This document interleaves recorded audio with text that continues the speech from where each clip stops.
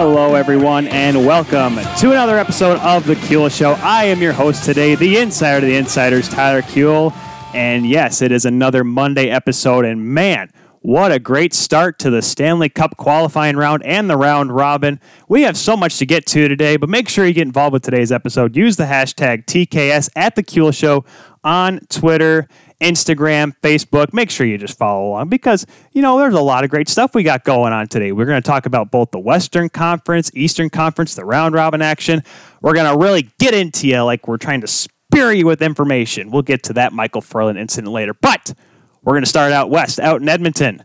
One of the games that just finished up earlier today, Game 2 between Calgary and Winnipeg. So I'm going to need a little bit of help with this one. Coming all the way from the Great Plains in Canada, from World Hockey Report, ladies and gentlemen, welcome back to the show for the second time, Cody Janzen. Cody, how you doing today, sir?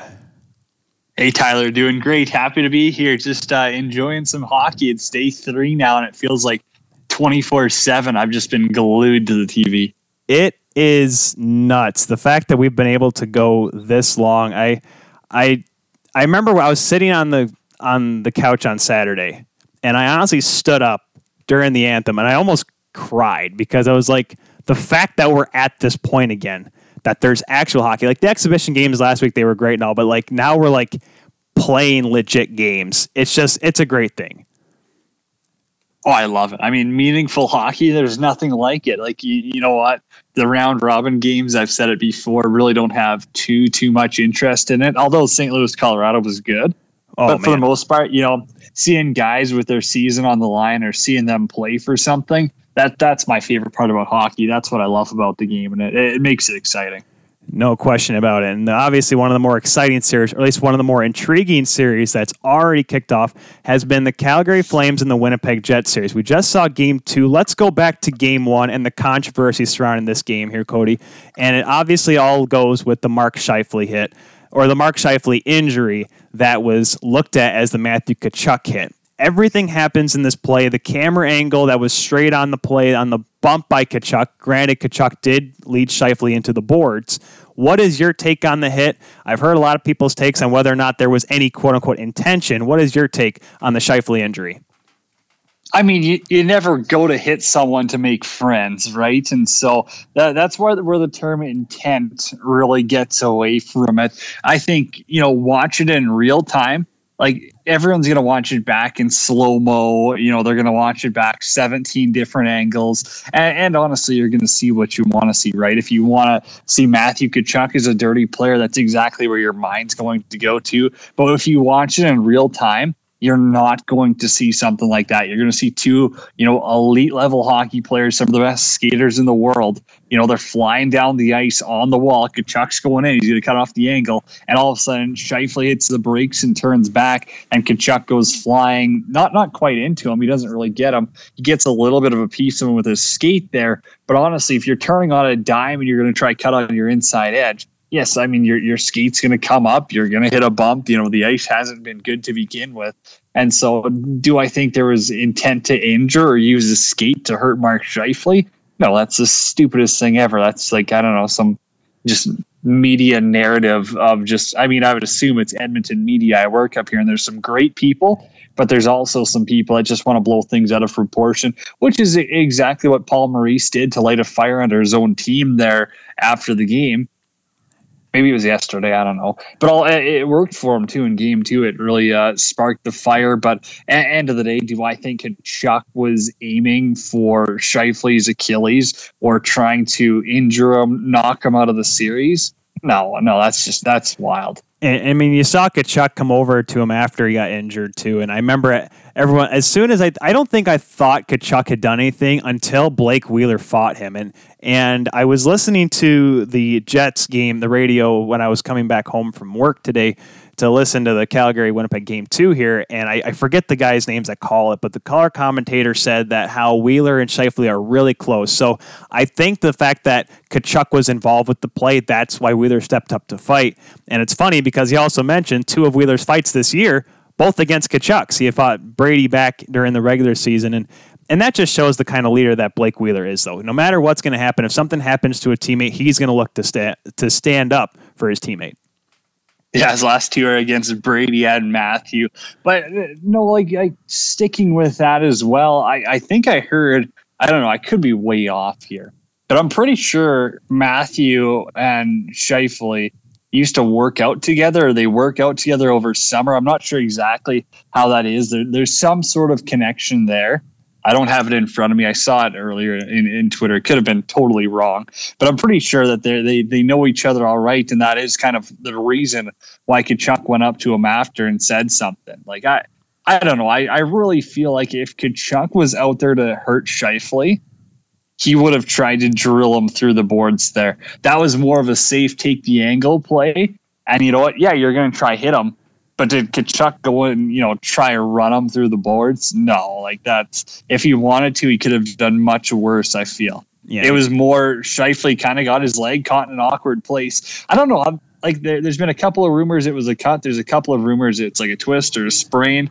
So I think until we know that, because if it's not a cut, if it's a cut, then okay. Maybe there was some attempt at him getting his skate off the ice. I don't know. I still have trouble believing that. But if it's a muscle sprain or something from him making contact with the boards, no, like that's just Scheifele getting out of the way. He hits on the brakes, and you know what? He runs into the boards. He gets run into the boards. That's a hockey play if you ask me. It's incredibly tough to look at because if you've never played, I mean, granted, you and I were goaltenders, but if you've never fallen into the boards, you don't quite understand the jerk motion that really happens. Most dasher boards just don't give at all, and that's what happened on that play. Calgary is able to get the win. They get Johnny Gaudreau with a power play goal. Tobias Reeder shorthanded. Bob Backlund. I call him Bob Backlund because he seems like he's so old. He's maybe wrestler Bob Backlund. Mikhail Backlund with the power play goal as well. The special teams gets going. Jets have to come back with a better game too, and I'll be honest, they started out strong. They got Janzen Harkins getting his first playoff goal. Lowry was there as well, got another goal. It was 2-0 Jets, and all of a sudden, it seemed like maybe that the Winnipeg Jets were going to prove it. They were going to be able to hold off Calgary, but then Calgary comes back, and it set up a third period. And Cody, I really feel like everyone forgot that they were playing a playoff game in that third period. There was so many penalties. It was kind of embarrassing to watch. Like it was just, it looked like childish, senior men's hockey out there. There was some very stupid decisions, and it starts with Ehlers there after, Kachuk avoids his hit, or kind of avoids his hit, right? And so they go flying. Then Ehlers goes right back at him. Like that was totally unnecessary. The Flames power play was hot garbage for the entire game. And I mean, it really hasn't been that great during the series in general. And then the Flames decide they want to go, act tough. And it's just the worst possible time. If that's the time down by 1 or tied at 2, when you think you want to make a statement by using your stick as a weapon, you're an idiot. That's why you're not going to have playoff success. And that's why the Flames are tied in this series. Because I think if they play hockey for the final 20 minutes there, they come up with a win. They're up 2-0, and they get a chance to put away the Jets tomorrow. Instead, now they let the Jets back in by playing selfish and stupid. The Winnipeg's got a little bit of life here. And, anything can happen going tomorrow. And I mean, it really hurt because, the Flames, they were looking for that tying goal, but then, Mangiapane with a dumb cross-checking penalty, and he thought he was going to get someone to go with him, but that's just the way that the playoffs have been called so far. And I'm honestly shocked, Cody, because you and I are used to the old hat. I'm like, all right, it's playoff hockey. The rules don't apply. We're going back to the 80s, what have you. But I believe there have been well over almost 300 penalty minutes in the first, 12 games. I think I wrote it down somewhere. They have 322 penalty minutes in the first 12 completed games, 100 power plays. There have not been 100 power plays in the playoffs in the last 4 years combined, at least. At least that's probably a hyperbole. But is it good that we're seeing the rules called like they're supposed to be, like they're written in the rule book? Or is it kind of like, why are we turning away from how the playoffs used to be in the past? What's your take on that? That's a loaded question right there, man. Like, is it good? Depends on whose definition. Do I like it? No, I hate it. I'd rather see them swallow the whistles and just say, hey, there's no penalties in this, just all out war. But I totally understand why that can't happen. I mean, look at a little guy like Johnny Gaudreau out there. He gets hit a couple of times and he was pretty much done. If they let them just go to war nowadays, these kids can't handle it. That's as simple as it is. Like, hockey's changed so much in the past 10, 20 years. It's crazy, as you know. But, I guess for the purist hockey fans, they're like, oh, it should be called through the books, game 1 through 82 and through playoffs as well. Like, if that's really what you want, congrats. Do I like it? No, I don't like it. I'd rather see them, get each team 1 power play or 2 a game. And it better be, a deliberate, trip on a breakaway. It better be a Nazem Kadri jumping at a guy while he's on his knees. Those are penalties in playoffs, if you ask me. Not a cross check in the back. Not even honestly what Ehlers did to Matthew Tkachuk. If I'm reffing playoffs, I let them play. They're big boys. They can handle themselves. It's unnecessary. They can settle it. If they want to, go at it for an excessive amount of time, take them both. Whatever. It's not deserving of a penalty. That's my opinion. And I do concur, because then you're going to get guys like who know how to draw those penalties, like the Tkachuks and the Marchands, and even like you said, the exactly. Nazem Kadri also used to be really good at it. But I mean, it is interesting because you're going to have that situation now where you kind of have to hold back and you're going to kind of let guys. The game will open up. Obviously, we saw with the Edmonton game the other night. Shoot, 10 goals in a playoff game, that just never happens unless it's like a 8-0 barn burner. But for the remainder of the series, obviously a quick turnaround. They play tomorrow night. They do have over 24 hours of rest, which I'm sure is nice given these playoffs. If you're Calgary, obviously I don't think the goaltending situation's in question for anybody. I think you gotta stick with Cam Talbot if you're Calgary. 100%. And Connor Hellebuck, who else are you gonna play? How do you think the goaltending has been in this series? Because I know that was a big question mark, especially for the Flames. I think both have been solid, honestly. I think Talbot had a couple of rebounds he probably would like to, have a redo at today. I feel like he was a little bit shakier today. But yet again, the Flames have allowed the first goal in 45 of their games this year. They just get off to bad starts. And last year, even they were a good third period team as well. But who knows? Goaltending, it hasn't really swung the pendulum for either team this series. Neither goaltender's stolen a game. Neither goaltender's lost a game. So, as you said, if that's the case, he can't switch it up now. If a guy like Mark Scheifele and a guy like Patrick Laine can't get back into the lineup, are the Jets handicapped? We saw them play really well today, able to pull off the win, but is that going to affect them as this series wears on, or was that going to make the team even stronger to beat possibly a mentally weak Calgary team? No, I think, they need them. They want them back in the lineup. And I think that they will be back in the lineup. I said, if they get to a game 4 or 5, I 100% see both of them back in the lineup. Pending what the injuries actually are. I don't think anyone has all those details right now. But, if it's not too serious, if Scheifele's walking around fine, I guarantee you they'll be back. It's playoff hockey. Everyone wants to play. They're good Canadian boys. Well, not Laine, but you know what I mean. Well, so yeah. I think that the Jets definitely could use that boost, especially when it comes to special teams in their power play. But for Calgary, their biggest thing is, they need to reset. They couldn't hit the reset button last year against Colorado, and it just spiraled out of control. It was an absolute dumpster fire. They were going nowhere but down after game 2. They just have to find a way to avoid that. And it kind of starts at the top. It starts with your guys like Giordano, Tkachuk, and Drew Monahan. Did they have another level? Because if they don't, Flames could be done in 4 games here. Jets could win 2 more in a row, and it could be back to golf. Man, especially 2 years in a row of having Calgary, a team that at least would think they'd make it out of the play-in round and only win 1 game in a series that they're supposedly favored. I believe I picked, it's even though it was only a week ago, I believe I picked the Jets just because Connor Hellebuck, and I'm always biased towards the goaltenders and who was going to be the better one. So it'll be interesting. Game 3 tomorrow evening in Edmonton on Sportsnet and NBC. Well, excuse me, NBC if they feel like it. They were bouncing back because apparently the Washington game was more important. I don't know. I heard that. We had a couple of people telling us that. That's insane. Like NBC, I gotta tip my hat though. John Forsland on the calls. I do like Johnny Forsland, and I'm gonna get to Miller. of course, Gord Miller. He's like the voice of Hockey Canada. I will say this. I will get into my Mike Milbury schmeal later. I do have some things to say about him. Listen, he ruffled a couple of feathers. The guy. I feel like, before I let you go, last question here, Cody. Is Mike Milbury, do I look at Mike Milbury as many people would look at Don Cherry towards the end there, like just sick of him and don't want him on TV anymore? Oh man, Don Cherry was such a polarizing figure where like you loved him or you hate him. Whereas Mike Milbury, it's more like you're okay with him or you hate him. Like, I don't know. Like, does anyone really love him? I mean, I've talked with a bunch of ex-NHLers who played for him and stuff. I don't really know anyone in the media world who's had to work with him or put up with him. But, you know, am I a huge fan? No. Do I turn the TV off when I see him? Also, no. So but I don't watch enough of them, right? You know, I don't watch NBC that often. You're lucky. You're really lucky.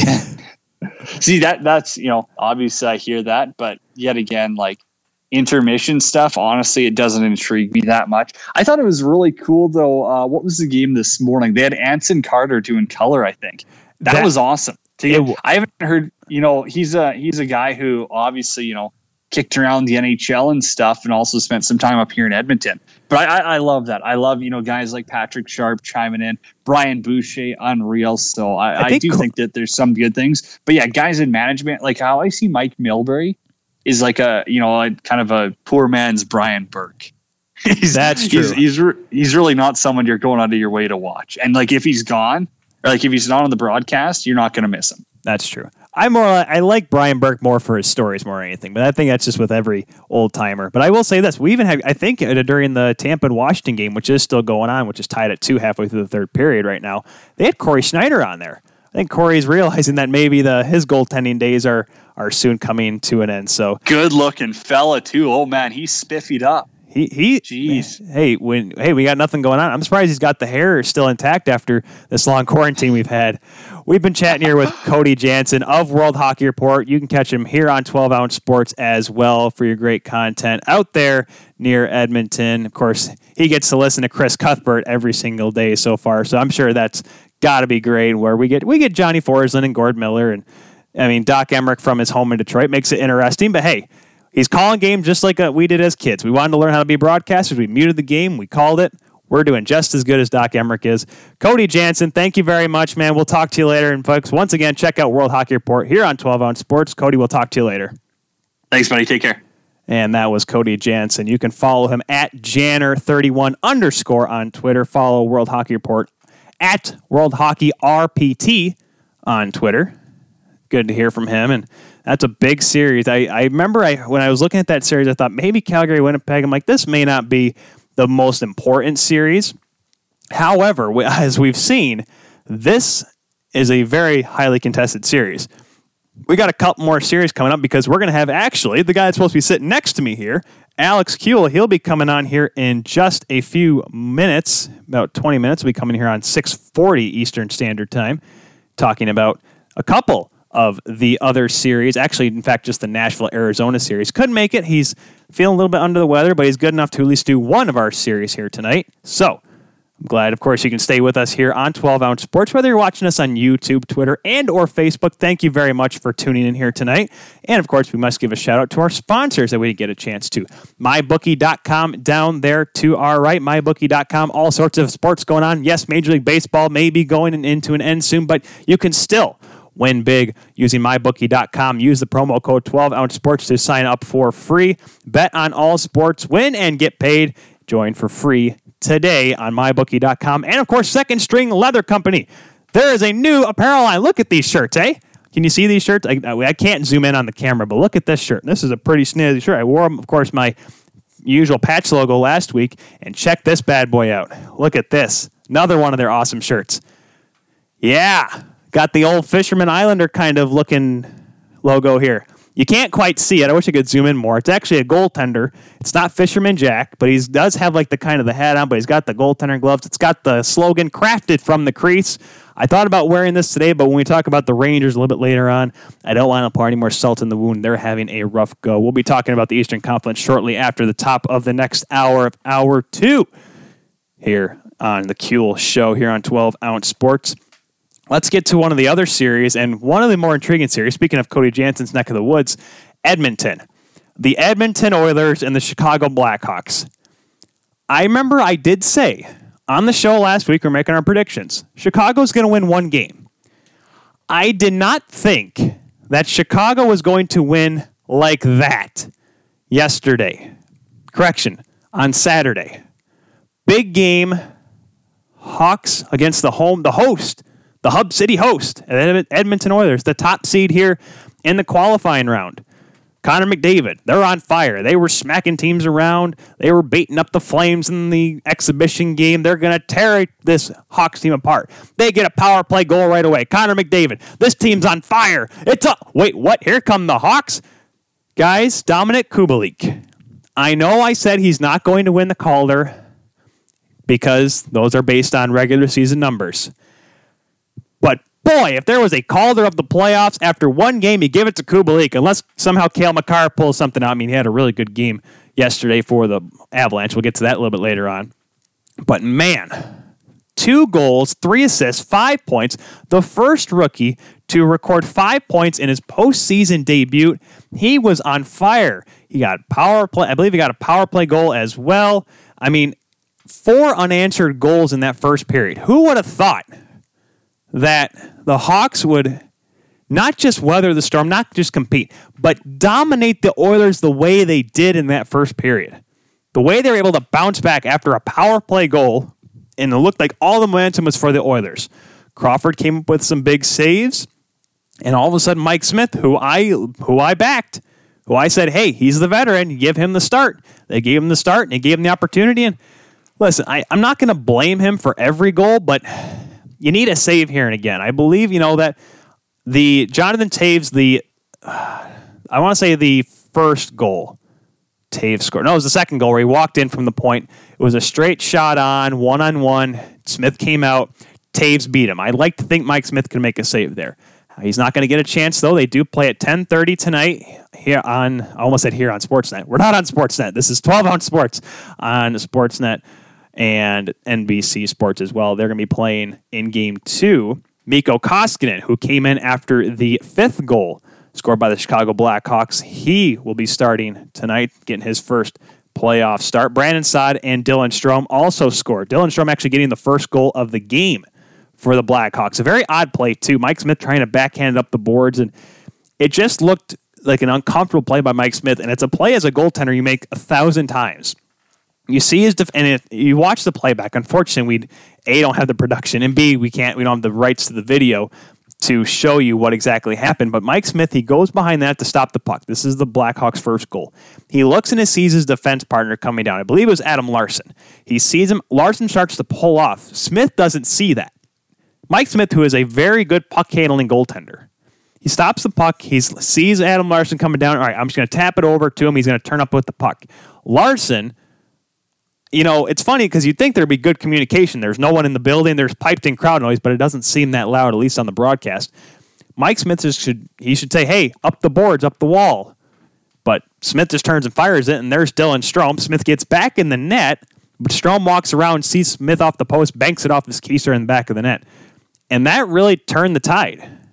Dylan Strome, who, let's be honest, had as much, I'm not going to say as much, but had a lot of expectations of him coming out of juniors, going into Arizona, coming from the Erie Otters program, which a guy by the name of Connor McDavid also played for across the ice from him.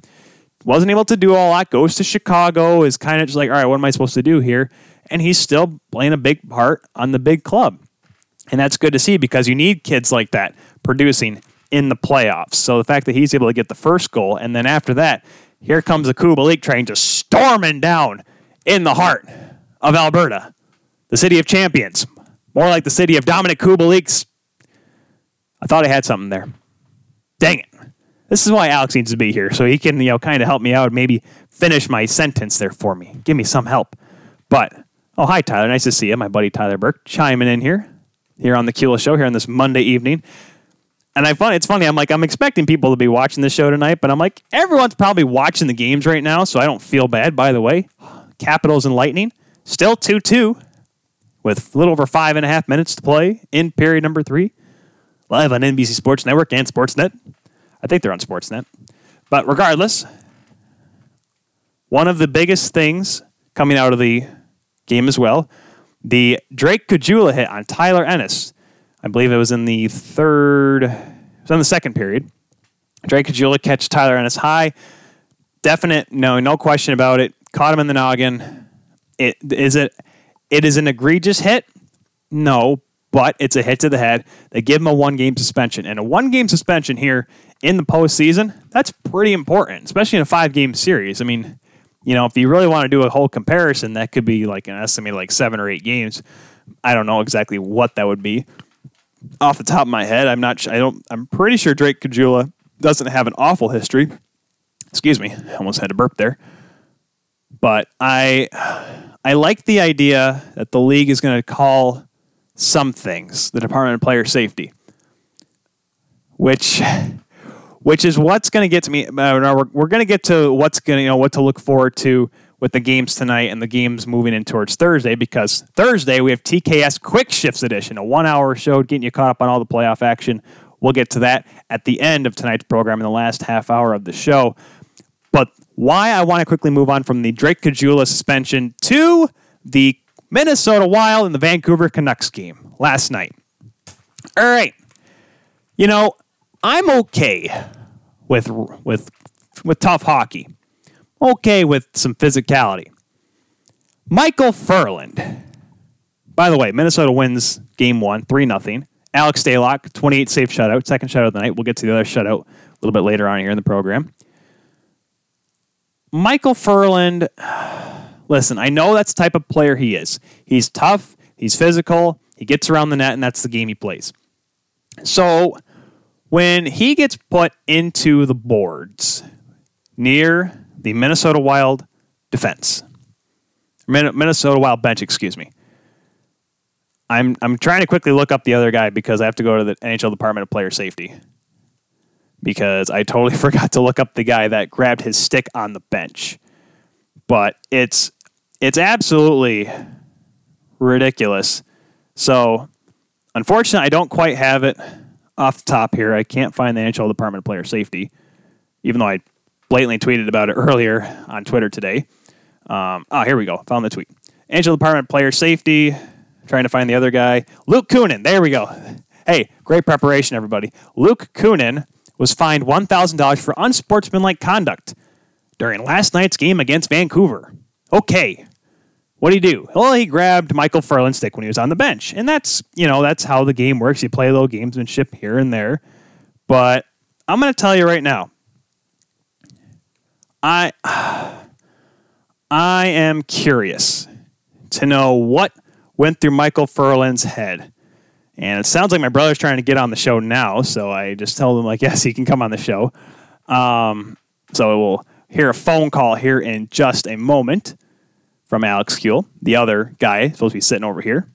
But Michael Furland decides he's going to lose his mind. He's going to lose it. I don't quite understand what went through the mind of Michael Furland. He decides that he is going to spear into the Minnesota Wild bench.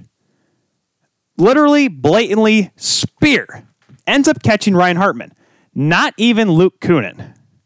It's incredible. It is dumb. Which is why now I must be joined by the usual host here of the Kuehl Show, welcoming from literally right across town, Alex Kuehl. Alex, I'm talking right now about the Michael Furland incident from last night. I don't know if you were hearing me there, but what? Can you hear me good? Can you hear me good? I can hear you good, Alex. What's going on? Hey. All right. So first of all, the Caggiula is his name? Drake Caggiula. Oh, we're going back. Now he's going back to the Oilers-Hawks game. No, I'm sorry. I had a little thing that I wanted to say about this before I get on. By the way, hi, everybody. Welcome to the Kuehl Show. Oh, okay. Well, yeah, welcome to the Kuehl Show, Alex. You're a half hour late. Yeah, something like that. So the Caggiula hit, because for those of you that don't know, I've literally been spending this entire weekend/week in the basement just watching all of these games, basically. The hit itself, if you look at it, like you said, it was very clear. But the fact that only got one game? And here's what I said, Alex. I said this just a couple minutes ago. Oh, I heard you. I was watching. It's one game in a 5-game series. Nazem Kadri would have only gotten 5 games in last season's playoffs against Boston because that's how the playoffs work. That's how far. 5 games in a 7-game series, that's equivalent to probably 20 games in the regular season. Now, continue. See, but in this format, yes, you're still taking away 2 games, so it is a best of 5. So in this example, Blackhawks are up 1-0 in the series. So in theory, there's only 2 games left.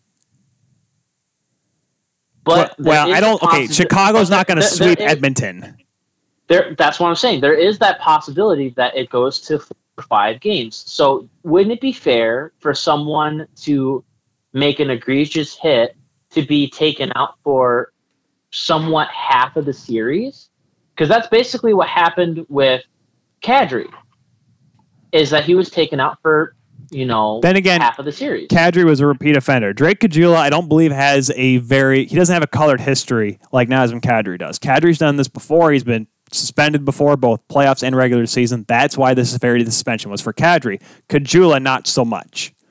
That is a fair point. So now going back to Markstrom. You mean Ferland? Was that where we are? Which one are you going for here, Alex? Alex trying to just jump on in. We're talking about Michael Ferland. Okay, Ferland, yes. So this is why he's not used to being the second guy here, folks. He's lost. He doesn't know what he's doing here. Well, okay, so I was trying to watch it on YouTube, and it kept buffering out, so it would keep me from watching live feed. So I was basically like 30 seconds behind at the very least. So the spear, I actually did not see. So I watched it after the fact. You can't be doing this. Come on now. Well, here's my problem, Alex. Here's why I went all caps on my Twitter on Department of Player Safety, because they suspend Caggiula for a hit. They suspend him. High hit, good. When you take your hockey stick, I don't have one in here. Darn it, I don't have one here in the office. When you take it, did anyone ever watch Slapshot? Denny Lemieux. Okay, he takes a stick and he jabs it into Ryan Hartman's midsection. Listen, I'm not just saying we're trying to all be good farming boys there. I know they're over there in Edmonton. There's a lot of farmland, but you can't be pitchforking people. $5,000, Alex, for Michael Ferland. We know how dumb his contract is. You can't honestly think that $5,000 is a noteworthy suspension for a spear. Not a poke. It's not. And here's the whole point of it too, is that if we're going based on, if they're going based on how they've compared things in the past, this should be at least $5,000, which I think still the highest they can find someone right now is $5,000. Correct. So it's $5,000. But it's a suspendable play. That's what I'm saying. You also have to add on some sort of suspension, whether it be 1 or 2 games, even if it's in this qualifying round series. You also have to look. Nothing happened to Max Domi last night when he straight up speared Sidney Crosby off the draw in his defensive zone. It was literally seen on the broadcast. But I mean, we'll get to that series later and how they've been treating Crosby. But I'm just saying, everyone saw it. They have it on camera where Domi goes straight between the legs for Holy Mother Glory and her family jewels, and he gets nothing. So you're basically just saying. Now what that was off this entire qualifying thing where it still counts playoffs for individual stats is weird, because there are certain aspects of the game, and I don't know if it's just depending on what refs are playing they're reffing which games, but like there are certain games where it's penalty after penalty after penalty, and then there's other games where they literally just let them play, like it's Wild Wild West. And even in some games, it's just one period to the next, where maybe the first period they call a lot of penalties, but then they see maybe in the second that things are getting a little bit Wile E. Coyote, so they're like, all right, we'll let the boys play a little bit. But when it gets to the nitty-gritty final minutes of the third, they start calling penalties again. And that's how certain situations that we've seen allow for some goals that are a little bit arguable. But it should be more than 5K. More than 5K. It should be suspendable. 5K. I would say, you know what? Give him 2 games. Give him 2 games. Because Ferland's done this before. That's the thing. He has a record, whereas Caggiula doesn't have as one. And that's why I'm like, why don't you suspend him? Like, this is why, Alex, folks that are just tuning in, if you've never been a part of here on 12 Ounce Sports, if you never listened to our old episodes of the Kuehl podcast, I and the Department of Player Safety are not the best of friends. We do not get along. We are oil and water. George Peros, I don't care if he went to Ivy League. I don't care if he went to Princeton. I'll tell you right now, he's got the same education here as Grand Rapids Community College. That's the way he's running the Department of Player Safety. Or any local community college, whatever you want to call it. You seen the show Community? He's got one of those. He's got a Chevy Chase. You can't just destroy community colleges. How about like alternative high school? How about that? Ooh, wow. We're really giving her to him. Listen, that needs to change. Have we done a Department of Player Safety episode, Angry August, Alex? Even though I don't think we're going to get to that this year. We most certainly will. I don't think we ever have. I think we'll have Ornery October. That's what we'll do this year instead of Angry August. Ornery October. You act like we're actually going to have time off in between the 2 seasons? Well, we're going to jump right into college and junior. Well, college won't be until January. Junior hockey sounds like they're going on. But anyways, the Wild get the win. We'll kind of move on from the Ferland deal just because we have so much more. I have so much more to talk about. Alex only has another series with us. Alex Stalock plays fantastic in the game. Jacob Markstrom, despite the 2 goals, only 1 series. What are you talking about here? I got plenty to talk about. Hey, you're on load management right now, buddy. You're on Kawhi Leonard time now. That is true. Kevin Fiala gets a power play goal. Jared Spurgeon gets a power play goal and the empty netter. I'm sure Markstrom wants both those goals back because especially that second one too. Spurgeon with a shot from the point on the power play, albeit Alex Edler gets in the way, but it goes right through the wickets. Markstrom though plays really well though for the most part. After that, I think he bounced back. Who are you going to play? Thatcher Demko in this series, but I don't understand, Alex, why people honestly thought that it was not going to be Alex Stalock in net for Minnesota. The kids played so well at the end, towards the pause. He comes up big, gets a shutout in his second start in the Stanley Cup playoffs in the qualifying round, albeit, but still gets the win, gets a shutout, and looks confident in it as well, despite not having that much experience in the postseason. He just showed up. That's what really it came down to. And in this game in particular, both these teams, I would say, are fairly evenly matched. Yes, it's one team that has a lot more experience versus one team that's trying to figure out who they are in the playoffs. I'll say one team that has experience, one team that has talent, and a buttload of it, a Besser load of it. That is fair. Brock Besser. But yes, I see. Thank you. Gosh, Tyler. But in this case, there are cases where teams lose games, and there are cases where teams win this game. And in this case, the Wild most certainly won.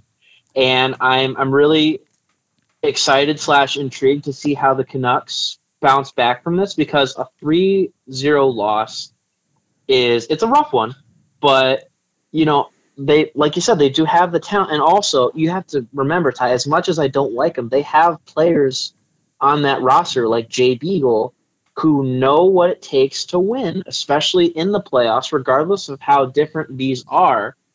And it's gonna have to come down to how much they're willing to pressure the structure of that Minnesota has.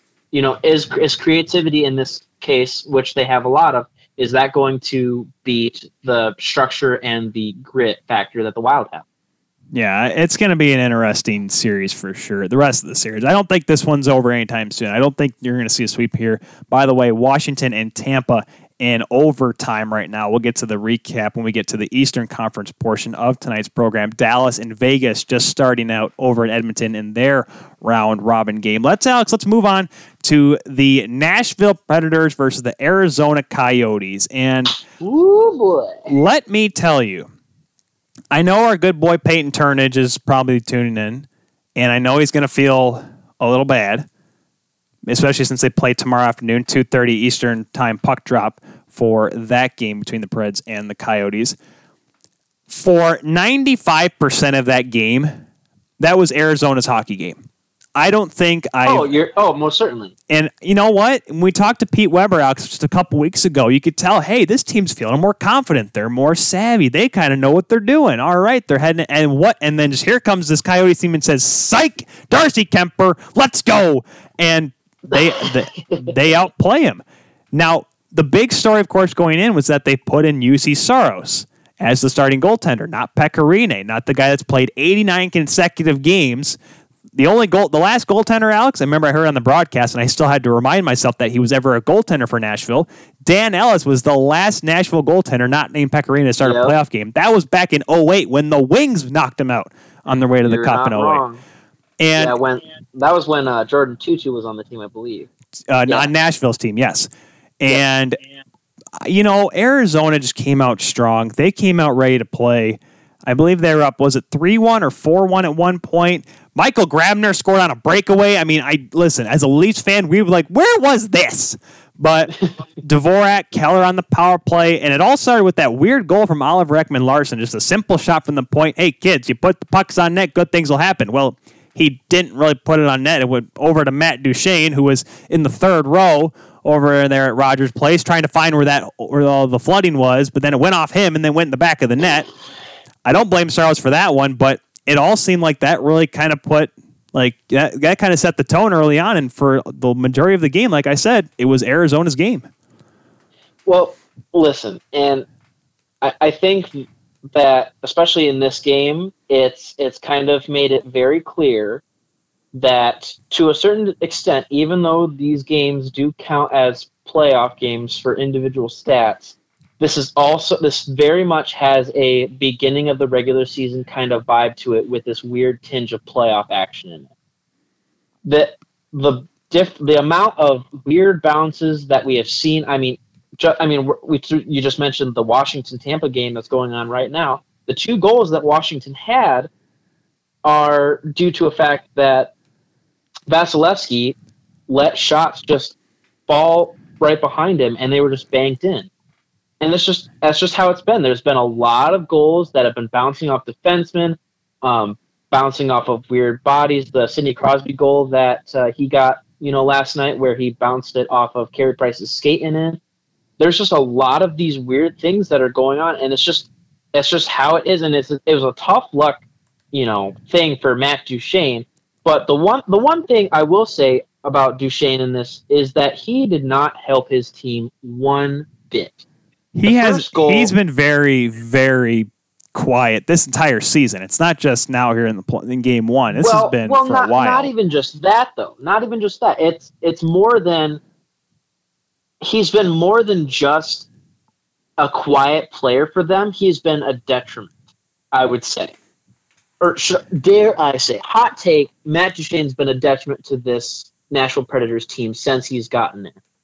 It seems like that kind of follows around Duchene. He went to Ottawa and they started to stink. And Columbus, they won a round, but he didn't do anything. And now he goes to Nashville with $8 million in his back pocket, and that's not working out well either. He's just been one of those. He's just been one of those players that he's got talent, yes, but that only works for how long? And okay, you can argue that yes, the first goal where it bounced off his shoulder and in, not his fault. The second one where he got laid out a clean check and then decided to retaliate like a brat and get a tripping call.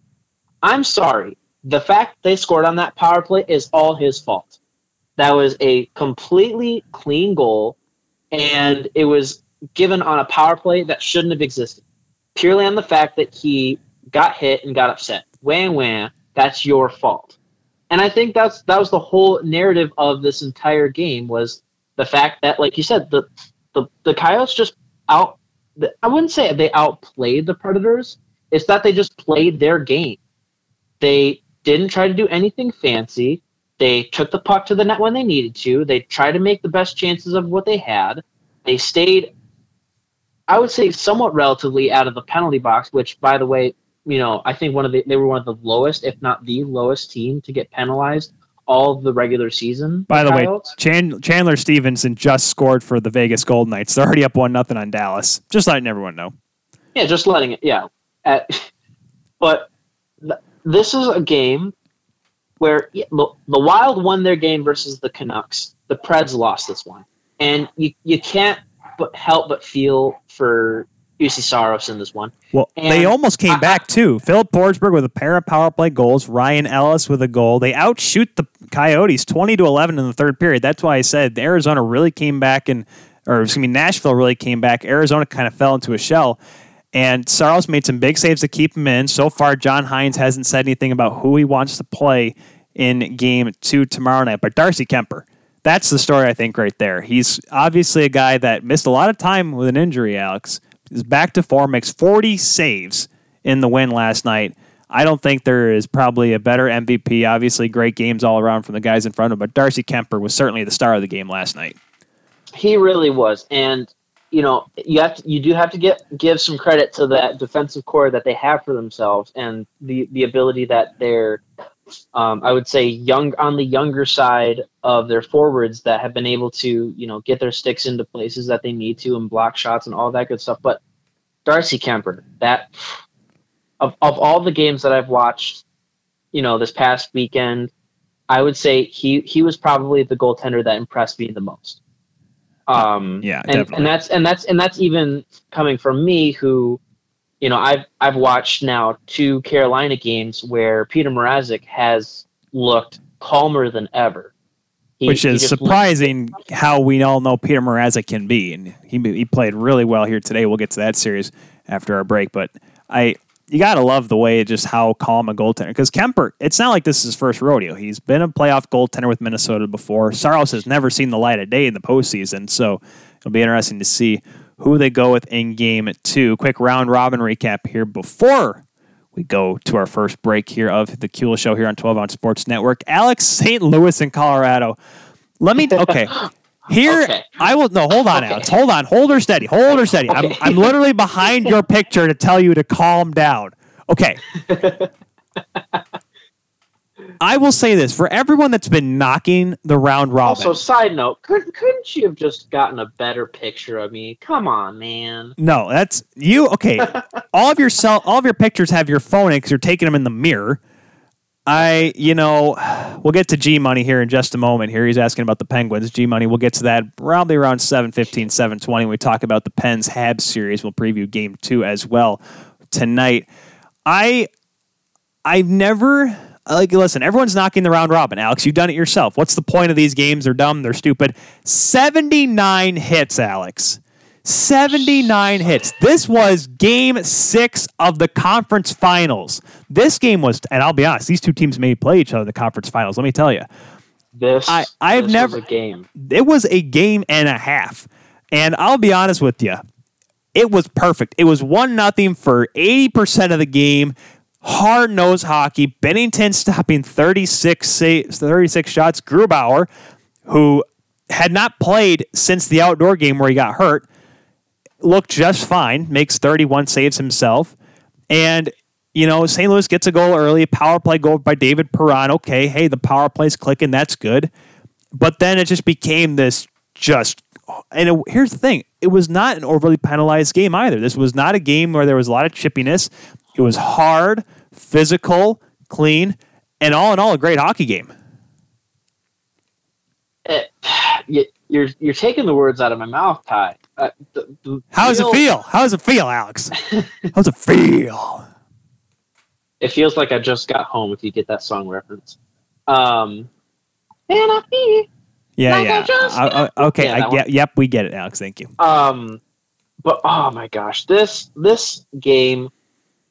Okay, so like you said, I very much am critical of this round robin kind of play, and I'm watching a round robin game right now with Washington and Tampa Bay. They're in the shootout. 18 penalty minutes, by the way, last night. 5 power plays for Colorado, 4 for the Blues last night. Just letting you know, in terms of how, I don't want to say how clean the game was, but not like how they weren't taking dumb penalties. But continue, Alex. Right. So when you look at this game and you look at how the round robin is set up to kind of seed the 4 teams for each conference that, should have been, automatically put in the playoffs, it comes down to a matter of how much these teams are willing to put into these games. So, like, one thing that's been tossed around is, are players and teams, are they going to be playing on short benches? Are they going to be putting in players that, they normally wouldn't have in the lineup to keep guys fresh for the later rounds? By the way, Tampa Bay just won the shootout. Okay, they did score. I was looking at that too. Oshie and Braden point score. Who put it in? I couldn't tell you because I was going through my mind bubble, but Vasilevsky just made the game-winning save right there. All right, so that means... Which, by the way, he, I guess, couldn't do today to save his life. But Vasilevsky stops 26 of 28 during the overtime, the 65 minutes of action. Braden Holtby stops 31 of 33. Go ahead, Alex. Right, so these games, it's come down to, like I said, how much you're willing to put into these games and how much are you willing to really test yourself and making sure that you are ready to play. Both of these teams look very ready for whatever, opponent they're given. I would say that the Blues and Avalanche, they're going to have a really good time playing in that first round because they look ready. They look ready to play playoff hockey. They're not taking dumb penalties, like you said, so that they already know how to stay out of the penalty box, which right now is a huge thing. But all in all, it comes down to, how much they're willing to put in. And one thing that I know that in our friend group, the people that we talk to, our family, whatever, there is this somewhat distaste for this guy by the name of Eddie Olczyk, okay? That he does stuff for NBC. We got into that with Cody Janzen off the top of the show. We both said our piece, and everyone knows my take on it. Yeah. Hence the reason why I bring it up again. But the reason why I mention that is because he made a very valid point, and you can see it in all of the games, including the qualifiers, but especially with the round robin, it's the players that are putting the intensity into the game, with specifically how the crowd has been taken out of play, and this concept of a home ice advantage with having both teams being able to have their goal horns and goal songs and power play songs and all of this stuff that they were trying to kind of even the playing field, especially for these beginning games. Yeah, it really has come down to the players, and for this game alone, you can see that the Avalanche and the Blues, they are going to be ready to play without fans. They're going to be ready to play on their intensity alone. This is a great game. Kadri gets the game-winning goal with literally barely 0.1 seconds left in the game. They decided to call it a good goal, and instead of dropping the puck for 0.1 seconds left, they decided to just call the game. Well, no one can take a slap. No one can shoot the puck that hard, Alex. And that's also, half of the Avalanche bench was already on the ice, and the Blues were already gone. It was like, what's the point?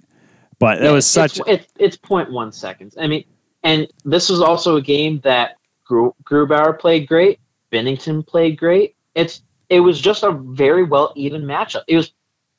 I wouldn't say it was one of the most entertaining games, but it was one of the most hard fought. And like you said, 79 hits the entire game. It was not a cupcake factory wedding, if you know what I mean. It was not for the faint of heart. And of course, Ryan Graves getting his first ever postseason goal, played in only less than half the game. Last year only played 26 games with the Avalanche in the 18-19 season. This year plays 69 games, leads the league in plus 40 with scoring 26 points, getting the goal that tied the game in the third period for the Colorado Avalanche. Good to see the rookie, well, not necessarily a rookie, the youngster getting involved there. So we'll see. We'll see how that goes. Colorado, I believe, plays on Thursday. I don't have the schedule right in front of me, and unfortunately, unfairly enough. But obviously, all sorts of great stuff from Alex, of course. We'll see how the rest of the round robin plays out. Right now, currently, Vegas leading the Dallas Stars by a score of 1-0. And like Alex said, Tampa winning in a shootout, so a good start for them.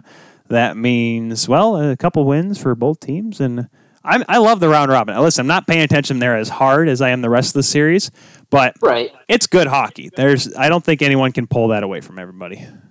Right, and they just showed us a quick live looking into the game with Vegas and Dallas, and that looks like another game where I don't know. We'll have to see how they look in the second and third period of how much they're going to be willing to put in the game. But before you take everyone to break here, because I know you only got me on for this a little bit, because I'm load management or whatever. Hey, you said it. You're not here. You don't get the full show if you're not here. That's fair. The reason why I'm not there is because I'm trying to keep you safe. We don't know what I got right now. Okay, let's keep it at that. You're unfit to perform fully. I am unfit to play, as the NHL has deemed how they're going to address certain things. But before you take everyone to break, I did want to make a comment on the Canes games, just quick, because they are my team. Congrats to Svechnikov on the hat trick, the first playoff hat trick in the Canes/Hartford Whalers organization's history. Yep. Great job for them. Kudos to Peter Mrazek for playing solid hockey and just being this stone-faced warrior between the pipes. And they are a team. I want to make sure that everyone gets this out so they know my opinion. They are a team right now that they know that they are doing everything they can to play their game. They are playing physical. They're playing quick. They're not letting you get any chances without having to deal with their forecheck, because it's one player after another with their rotation. Rob Brindamore has prepared this team very well to have a deep run in this playoff. And after the 2 games that they've already won, it's very hard to see them, even coming close to losing one to the Rangers, even though it's been purely the Zibanejad show. Well, I have to give that one thing to him. He's been a great player. He's not been getting the support that he's been needing to, and Lundqvist hasn't really been helping either.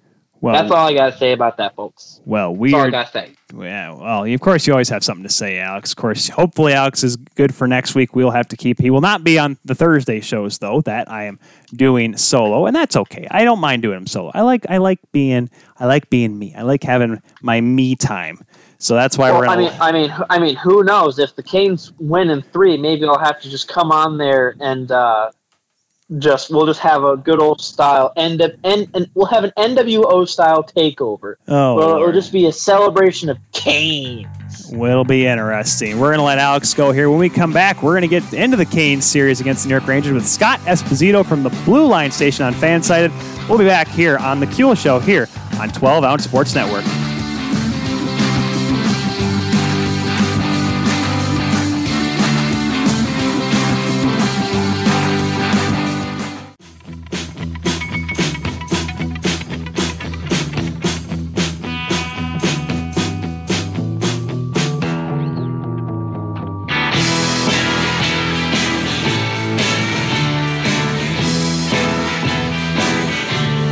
And welcome back to the Kuehl Show, everyone. I apologize for any technical difficulties we're having right now. We're hoping we get it figured out here soon, but that's okay. We still got all great hockey to talk about here today on this Monday evening, but unfortunately we got to talk about some grim, at least for the guests we're about to bring on here. We're going to talk about the Carolina Hurricanes series and the New York Rangers. And we heard Alex's piece about the Carolina Hurricanes before we went to break. And now let's get to the flip side of things, the New York Rangers side. So with that, I'm going to need some help, and I'm going to bring in now my guest here today. He comes from us from Fansided's Blue Line station. Ladies and gentlemen, welcome to the Kuehl Show, Scott Esposito. Scott, how are you doing today, sir?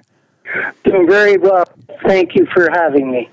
I will say, Scott, the first question I got to ask, what is the feeling right now in Rangerstown down 2-0 to Carolina? Honestly, I think there's two lines of thought here. I think you have the people that were intent on seeing the Rangers make a real run to the finals, which I'm not sure was realistic, given their deficiencies on defense and on with the rotating goalies and all that. So I'm not sure that was so much of a possibility for them. Then I see the other side of the Ranger town community just saying, you know what, we've had a great year. And these playoffs are going to be a great experience for the young kids that we have going forward.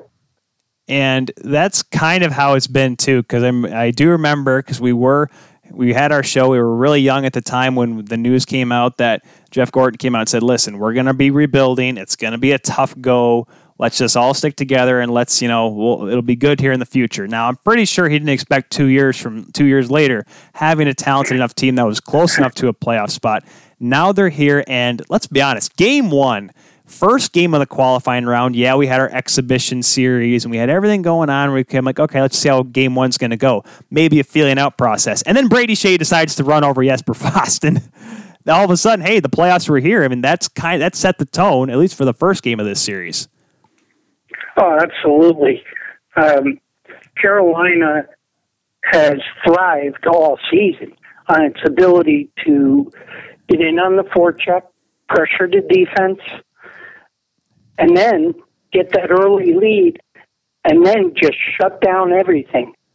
Clog the middle, win the wall battles, and attack the puck aggressively in the defensive zone. As you saw, both in game one, especially in game one, as well as in today's game, the Rangers didn't get many second opportunities at all. I mean, I could count on one hand, I think, the number of rebounds that they got. Part of that is their shot selection, putting it, a lot of shots have gone either to Mrazek's glove side and not his blocker side. And the issue there is the goalie can catch it with the catching glove. If he's got to use his blocker, chances are there's going to be a rebound. And that would hopefully create more chances for the Rangers. But I just haven't seen it. I've just seen Carolina just really coming out and taking it to the Rangers. They're faster. They've been stronger on the puck. They've won most of the battles to the puck along the wall and in the corners. They haven't given the Rangers many good looks. It's a credit. It's a real credit to the team and the coaching staff. They kind of play like Rod Brindamore when you think about, and maybe I'm dating myself, but when Rod Brindamore was a player, he was a tenacious, tough, talented hockey player, and that's what I see in the Hurricanes.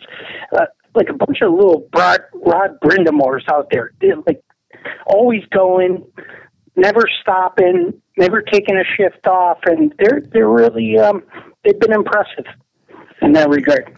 Yeah, there's no question about it. And Rod Brindamore still looks like he could play. That's the terrifying part in all this. I don't know if it was between him and David Quinn who would win that battle, but we're really going to get into the big part here. And I think it was just the way Carolina started off strong, but the way the Rangers were able to handle the pressure by the Canes. And by handle the pressure, I mean, Henrik, stop everything for us, can you please? And, I mean, that was the long and the short of it there, Scott. I mean, Henrik Lundqvist plays phenomenal in game one to give at least the Rangers a chance. You're spot on. I mean, that is the only reason why the Rangers had a chance. He made so many good stops in game one where the Rangers really had no business being in the game. It took me back to Game 6, all the way back in '94, the Eastern Conference Finals, where if some Ranger fans will recall that the Devils had a 2-0 lead on the Rangers. Game 6, they were up 3-2 in the series, and they just bombarded Mike Richter. And Mike Richter kept that game at 2-0. He stopped 4 2-on-1 breaks after it was 2-0 Devils, and slowly the Rangers found their pulse and were able to ultimately win that game in the series. And going back to this series, game one, I think we saw that. The sluggish start. I think when Fast went down, it was a real wake-up call for the Rangers. I think they were stunned by that, frankly, and I think it took them a while to recover, but as you saw throughout Game 2, the team's been resilient all year long. They started to find their pulse in the second period a little bit, and they got a couple bad breaks, with the goal off stall skate, and just a beautiful redirection by Aho for a power play goal for the second goal in Game 1. There's not much you can do about that. They're just talented players. It was a great feed from Svechnikov to Aho, and just a perfectly placed redirection.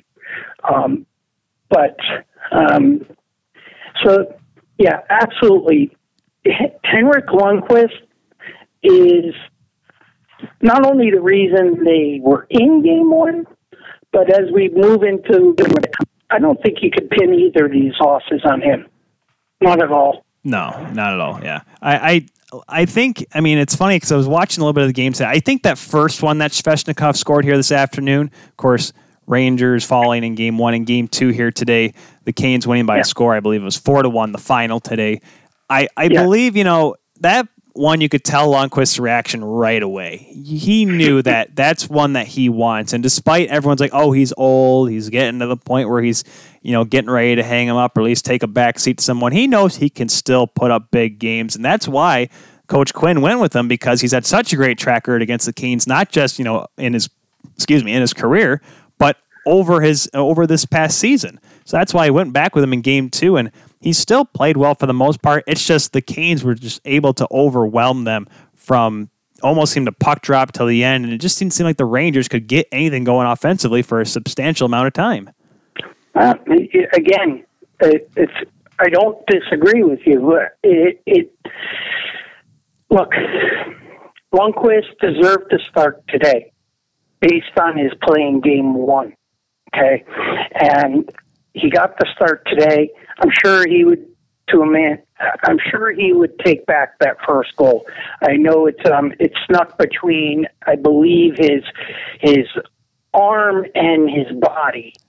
Was that the puck went between his arm and his body and into the net, and it's probably a goal he'd want back. The other two, the slap shot goal, I believe it was Svechnikov who wound up from the right point and blasted one over the shoulder of Lundqvist. It looked to me like the puck was fluttering and maybe Howden had gotten a stick on it and maybe slightly changed the direction of it. So it's kind of hard to pin that on him. And, of course, Martinuk's goal today, that was just the Rangers, they committed one turnover in the neutral zone. I believe it was Filipino. He got outside the blue line of the Rangers zone, and it looked good from there, but then he gave the puck to Carolina's defense. I don't know if it was a bad clear. Unfortunately, I didn't have an opportunity, obviously, to speak to him about it. What do you mean? You just gotta jump in the bubble. They'll let you in, right? Just be like, "Excuse me, I'm with the Rangers." I wish. As long as you got a mask on. I wish I would if I could, but honestly, I say that because, Tyler, I don't like to rip guys, especially if I don't have a chance to give them their say. But from what it looked like, it looked like a bad dump in or maybe a misfire on a pass. Whatever the case, Carolina got the puck back in deep. The Rangers, nonetheless, still had a chance to clear the zone. And Tony DeAngelo tried to flip it out of the zone high, but not high enough. Carolina kept it in, sent it back in deep. And then Hedl, to his credit, he's trying to back check. He's a kid. He's near the crease. And he overskates the puck. And, it allowed Carolina to pick up the puck and just put in an easy goal past Lundqvist. So, again, can't blame Lundqvist on that. I think the Rangers are just I just think they're being outplayed. I think Mika Zijanablat said it best And after the first game, they outcompeted us. And I'm not sure that was the case in the first period. Today, I thought the Rangers had a pretty good first period. You know, it doesn't help when you take a penalty 16 seconds into the game, like Pavel Buchnevich did, Right. Especially a cross-checking penalty. It's just unnecessary, and it just, you know, it slows down any momentum or any, you know, excitement that you have coming out of the locker room. 16 seconds, boom, you're down. Exactly. Man. But they killed it off, and they battled back, and they actually finished the period strong. He could have been leading had it not been for a couple good saves by Mrazek. Oh, yeah. He's made some big stops in this series for Carolina. But that leads us now to Game 3. And obviously, and a lot of people thought Igor Shesterkin was going to be the guy. He was going to be the starting goaltender. He doesn't dress in Game 1, doesn't play in Game 2. I mean, no one really knows what the word is with Shesterkin. That's why it's so weird how the NHL is really taking control on how people can see the injuries or what's released on them. I mean, a little talking about Mark Scheifele off the top of the show. I mean, that in particular, we still don't know what's wrong with him, even though he had an MRI. That said, though, do you still go back with Lundqvist in Game 3, or do you want to maybe try to shake it up a little bit and play maybe, if Shesterkin can't go, Alexander Georgiev, who had at times looked like a possible future number one goaltender? Do you go with the youngster in place of Game 3? I mean, if you're the Rangers, you're down 2-0. What do you got to lose? You know what? I would go with Georgiev just to get a different look in there for the Canes. You know, again, I don't blame either of the losses on Lundqvist. Carolina did a tremendous job on the forecheck, the back check, winning battles on the walls, as I said before. Panarin today, for example, he had a goal, but it was a 5-on-3 goal. And that was one of 2 shot attempts he made. The other shot didn't make it to the goal. Right. And Coach Quinn, David Quinn, made a point of that after today's game. He said, you know, Carolina's top players are all playing our top players, and that has to change. So that said, we're not pinning the losses on Lundqvist. You know, maybe Georgiev in there. It's a different look for the Hurricanes. Who knows what can happen? You know, they've got nothing to lose. If nothing else, Georgiev's 24 years old. It'll be a good experience for him. Exactly. And that's the way you look at the series. If I'm a diehard Ranger fan, I'm looking at this series as this is sort of a bonus. In other words, they may or may not have made the playoffs had the COVID-19 pandemic not set in, right? So now that it forced the league to pause, the Rangers were able to get, I know it's technically not a playoff series, but it's a really, really good opportunity for a lot of the young kids on this team to get that type of experience, that playoff feel, the importance of the game. You see, a lot of the kids that were on the Rangers when they went 4-0 against the Hurricanes in the regular season are now finding out that things get turned up a few notches, right? Just a little bit. So, and that said, I think Georgiev, if Shesterkin can't go tomorrow, I think the Rangers, did right by Lundqvist by going with him, giving the veteran the start. It's probably his last year with the team. And I can't see where they lose by starting Georgiev. At the worst, they lose the game, Georgiev gets experience. Exactly. I mean, it's not the same experience, obviously, we would be under different circumstances, but just getting him in a playoff game of some stature, I'm sure would be great in terms of the development of the youngster. We have been talking with Scott Esposito at Blue Line Station. Scott, let's see what happens in Game 3. Hopefully I said the Rangers were going to win. I thought they were going to pull it off. I said 5 games, though. They've lost 2. I said 5. They lost 2. If they win 3 in a row, I'm a genius. If they lose, well, it'd be a normal day here on the Kuehl Show, that's for sure. Hey, I picked them in 4, so that's not going to happen. So you're still one up on me. Well, we'll have to see how that next game goes. Scott, thanks again for taking the time. You can follow Scott Esposito on Twitter at ScottEspo94. Follow Blue Line Station as well at Blue Line Station at Fansided. Thank you very much, Scott. We're going to take a pause here, folks. We're going to stop the stream. We're going to try to get everything figured out. We're still kind of glitching. Scott, thank you for putting up with us through this. The audio feed will be clean, though. That'll be up tomorrow, the re-recording. And Scott, thank you once again, man. And hopefully the Rangers have some hope. Hopefully at least get one win so they can at least have something to tip their hat to. My pleasure. I'm just happy hockey's back, and I really appreciate you having me on. And appreciate you too, Scott. We'll talk to you soon. All right, take care. All right, we'll be right back here, folks. We'll take a break here. We'll stop the stream, like I said. Hopefully, I'm able to get this thing figured out. We still have a little over an hour to go left in the show.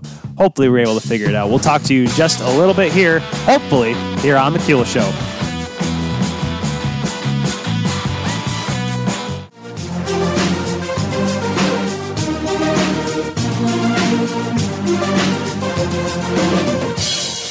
All right, I think we're live again. We're trying this one last time, giving her one last go. Tyler Kuehl here. Hello, everyone. If you're just catching on here on Twitter, YouTube, or Facebook, here on 12 Ounce Sports, here for the Kuehl Show, hashtag TKS. You can complain to me if you want. Tell me that, oh my gosh, Tyler, how can you not have a show working today? We were running fine for the most part, but all of a sudden, right towards the end of the Alex interview there, it started to glitch out, and unfortunately, we just not been able to recover. And hopefully, we're able to get this going, at least so we can finish up here today, here on this Monday, August the 3rd, the third day of the Stanley Cup playoffs. We talked about the Western Conference already. We already talked about Chicago jumping up on the Edmonton Oilers. That's a 10:30 start time tonight. We had already a couple of round-robin games. We talked about, obviously, Minnesota going up on Vancouver, Colorado winning their round-robin game against St. Louis. Trying to quickly check the score. I'm running everything off my phone now. There's no Google internet on my laptop right now. Everything's being ran on data, which thankfully I have unlimited right now. Of course, Jets beating the Flames earlier today 3-2 in order to get even up that series at 1 game apiece. Second period just starting in Edmonton. Vegas up on Dallas, 1-0 there. Chandler Stevenson, the goal for the Knights. 4-3 win for the Tampa Bay Lightning. In a shootout, Carolina winning earlier today by a score of 4-1. If it is still glitching, folks, I do apologize. The audio for this episode will be up tomorrow. I know we had this issue a couple weeks back, but it's okay. The audio will be up on your favorite podcatcher, whether it be on SoundCloud, which is our home podcatcher, where we distribute our RSS feed to all the other links, all your favorite links as well, like Google Podcasts, Apple Podcasts, Spotify, iHeartRadio. We're on there. You'll find us, and I'm sure you will all tune in for sure. We just talked, of course, with Scott Esposito. Scott, thank you very much once again. If you're still listening or watching, thank you for putting up with the glitchiness. It sounds good. Everything sounds good, and it looks like we're, for the most part, doing okay on the stream. So we'll ride this one out. I don't know if we'll have any more commercial breaks or not. I'm just going to go right on through. All my notes now are on my phone as well. But, of course, Carolina, we talked about him going 2-0 up on his Rangers. Make sure you check out, though, folks, Blue Line Station on Fansided. That's where Scott Esposito writes, one of the many writers for Blue Line Station, covering all the great Ranger stuff. And I love his take. I mean, he's a coach. He played. He's followed the game for many years. So that's why it was great to hear his take on the games itself, like how the game was played, like the actual action, not just the numbers, not just the analysis. It was, here's what happened on this play. That's the takes I really like. I really love that because I myself, I've coached before. I've coached kids, goaltending coach in particular. You watch a game a different way. You don't watch a game like, all right, this guy's supposed to have this kind of PDO and his Fenwick's kind of down right now. What's his goals for percentage? No, it is the eye test with a guy like Scott, and that's why he was such a great get here for the Kuehl Show here on 12 Ounce Sports. But let's move on here in the East, going back to the Eastern Conference, talk about another New York team, the New York Islanders, taking on the Florida Panthers yesterday, Game 1. Didn't quite know what was going to happen, because you were either going to get a lot of goals for the Islanders, which has not happened at all this season, or a few here and there, and who knows how Sergei Bobrovsky was going to play. That was the big question mark. Obviously, Semyon Varlamov for the Islanders, no question there coming out of camp in the exhibition game. But Sergei Bobrovsky played a pretty good game. I don't think he played that badly at all. He looked very confident, was calm, cool, collected, and made some huge saves. The goals by J.G. Pajot, he played really well. He got the goal to start the game off, then Anthony Beauvillier put him up 2-0 before Huberdeau made it a 2-1 game for the Florida Panthers. But man, did he look like a guy. I'm not saying he looked like Vezina caliber Bobrovsky. I'm not going to put him on that kind of pedestal yet. But he looked very, very confident and was making some huge stops, keeping the game close late for Florida when they needed it because a Barry Trotz coach team, and I remember I was texting Harrison Watt, who we had on last week previewing the Western Conference. I loved his take. He said, Barry Trotz coach teams are just so hard to get through. They're so difficult because they're defensively sound. When he was coaching with the Washington Capitals, he had to respect the fact that he had the offensive superpowers in Backstrom and Ovechkin. And even on the defense side of things, John Carlson, he had Mike Green for a little bit there. And so he had to respect the fact that he had an offensive team in front of him, and he had to try to develop into a defensively stout team, which ended up leading to the 2018 Stanley Cup for the Capitals. Now, Trotz with the Islanders, he's able to take this team that has some offensive power. They have Barzal, okay, Brock Nelson, and yes, Anders Lee, the captain, can put up points now and again, but that's about it. But he's able to take this team and it's like, all right, we're just going to suffocate everybody, and we're going to have our goaltender make a few big saves, and we're going to win the hockey game. That's what they did last night. 2-1 win. They go up 1-0 in the series. They play game 2 tomorrow. And, man, you got to, like, actually, I don't think they play until Wednesday, if I'm not mistaken. Unfortunately, now with everything, I don't have the schedule either without having having my Chrome up here. I just going off my notes off my phone. Should have saved that sort of thing. No repercussions for Mike Matheson. On the Mike Matheson early on, Johnny Boychuk, I think it's because he already got the penalty in the league. I'm not going to get into Department of Player Safety again, simply because of the fact that I do have an hour left, and I may cut this episode short this week just because of the fact we're having such video problems right now. But that's a hit, another blindside check that needs to have some repercussion, at least a fine or something. But nonetheless, Islanders play well, defensively sound. Florida, the offense has got to step up somewhere. I don't know what you need to do. They were trying to get a couple of chances here and there towards the end, just was not going to be enough against Barry Trotz's crew. And, what's gonna take? I mean, of course, they lost Vincent Trocheck to the Carolina Hurricanes at the trade deadline because Florida, for all intents and purposes, didn't think they were going to make the playoffs. And even though they were only behind the Leafs by, 3 or 4 points?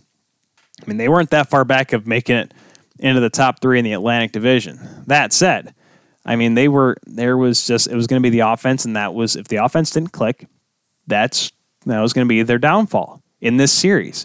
Game 1 proved it. Bobrovsky played well. No question about it. If he can come back and have another performance here in Game 2, if the offense can put a couple more goals together, because don't forget, that game was almost as clean as a whistle. Very few penalties, a very clean game, very entertaining game to watch too, despite only being a 2-1 game and I believe only 56 shots between the two teams. It was a very tightly contested contest. And for someone like me who likes defense, who likes the idea of having two teams just go to town on each other and start beating each other, I like that. That's just me, though. So I'll love to see how the offense and how Joel Quenneville responds in Game 2. Does he change the lines up a little bit? Does he try a different kind of method? I'm like, all right, let's try to get in the zone this way. Barkov, will he put Barkov with Huberdeau? Will Mike Hoffman go back with Barkov? It'll be interesting to see if Quenneville jumps the blender for Game 2. That I am intrigued on. The next series. Let's go with the Maple Leafs and the Columbus Blue Jackets. This one was tough, folks. Hits a little close to home, too. Yes, I know, because I'm a Leafs fan. I mean, hello, you see my mug over here, which I have not. I don't think I've taken a sip of water all show today, which is impressive, given the fact that usually someone who talks a lot, they need to hydrate. So just give me 1 second here.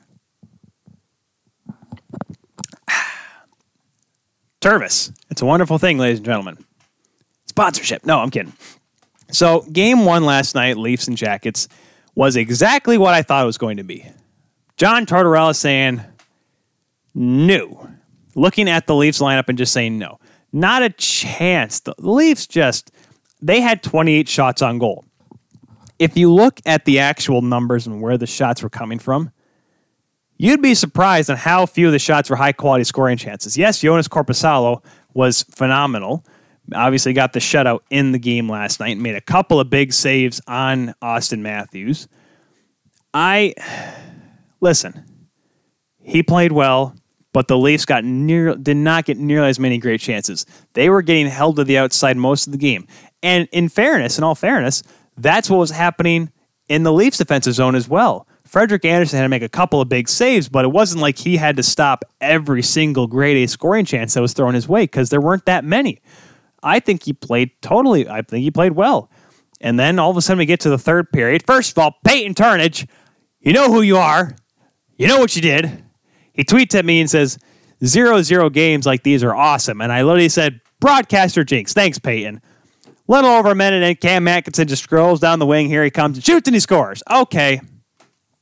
And I think it was a Dylan McElrath, Grand Rapids Griffins gif, where of him dropping the gloves and fighting towards Peyton. And he's like, sincere apologies. And I'm like, sure. But man, that was tough because for some reason, the way the game was going, you could tell that the Leafs, if they were going to score, they already had their chances. It just didn't seem like at all in that third period that they were going to get many opportunities. And there was a great flow to the game. There was like 7 minutes without a whistle. I was shocked that the Leafs got that many chances towards the end of the game. But Tortorella's team, Seth Jones, Zach Werenski, those guys, despite being offensively minded, the way they were flying around the zone, they were so solid in their own end that it was incredible.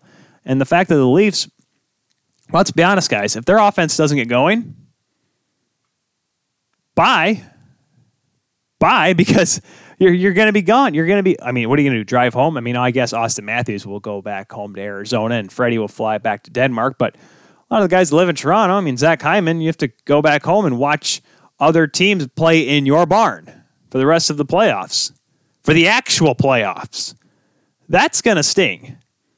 So, and I remember I did say the Leafs are going to win 1. I said Columbus in 4, and I'm sticking by it because Exhibit A last night. It was incredible how good Columbus was. If Korpisalo doesn't allow any weak ones, and if the Leafs offense can't break through this John Tortorella defense, Sheldon Keefe gets out-coached by John Tortorella. That I can accept. I can't accept Mike Babcock getting out-coached by Bruce Cassidy. I can accept Sheldon Keefe, first-time NHL playoff coach, going up against Stanley Cup champion John Tortorella, Jack Adams award-winning John Tortorella, who probably will win it again, John Tortorella, out-coaching him. That I can accept. I don't know what the Leafs are going to be able to do. Try to throw the super line out there of Tavares, Marner, and Matthews more often. I don't know. I don't think that'll work, I'll be honest with you. I did like the playoff debut, the official debut of Nick Robertson.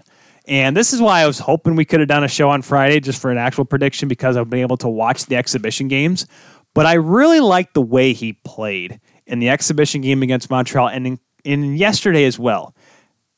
It seemed like he never let up. He never took a shift off. He was going hard to the puck. And obviously, yes, first game, some jitters, but you got to show that you belong. And I'll be honest, guys, despite the size, and I know that's obviously weird saying because we got Mitch Marner on the Leafs, I don't think Nick Robertson looks out of place. He looks really confident. He skates hard. He's got if he can get a shot off more often, I'll be honest with you, he may beat Korpisalo. And I swore, guys, he was going to be the guy that was going to tie the game.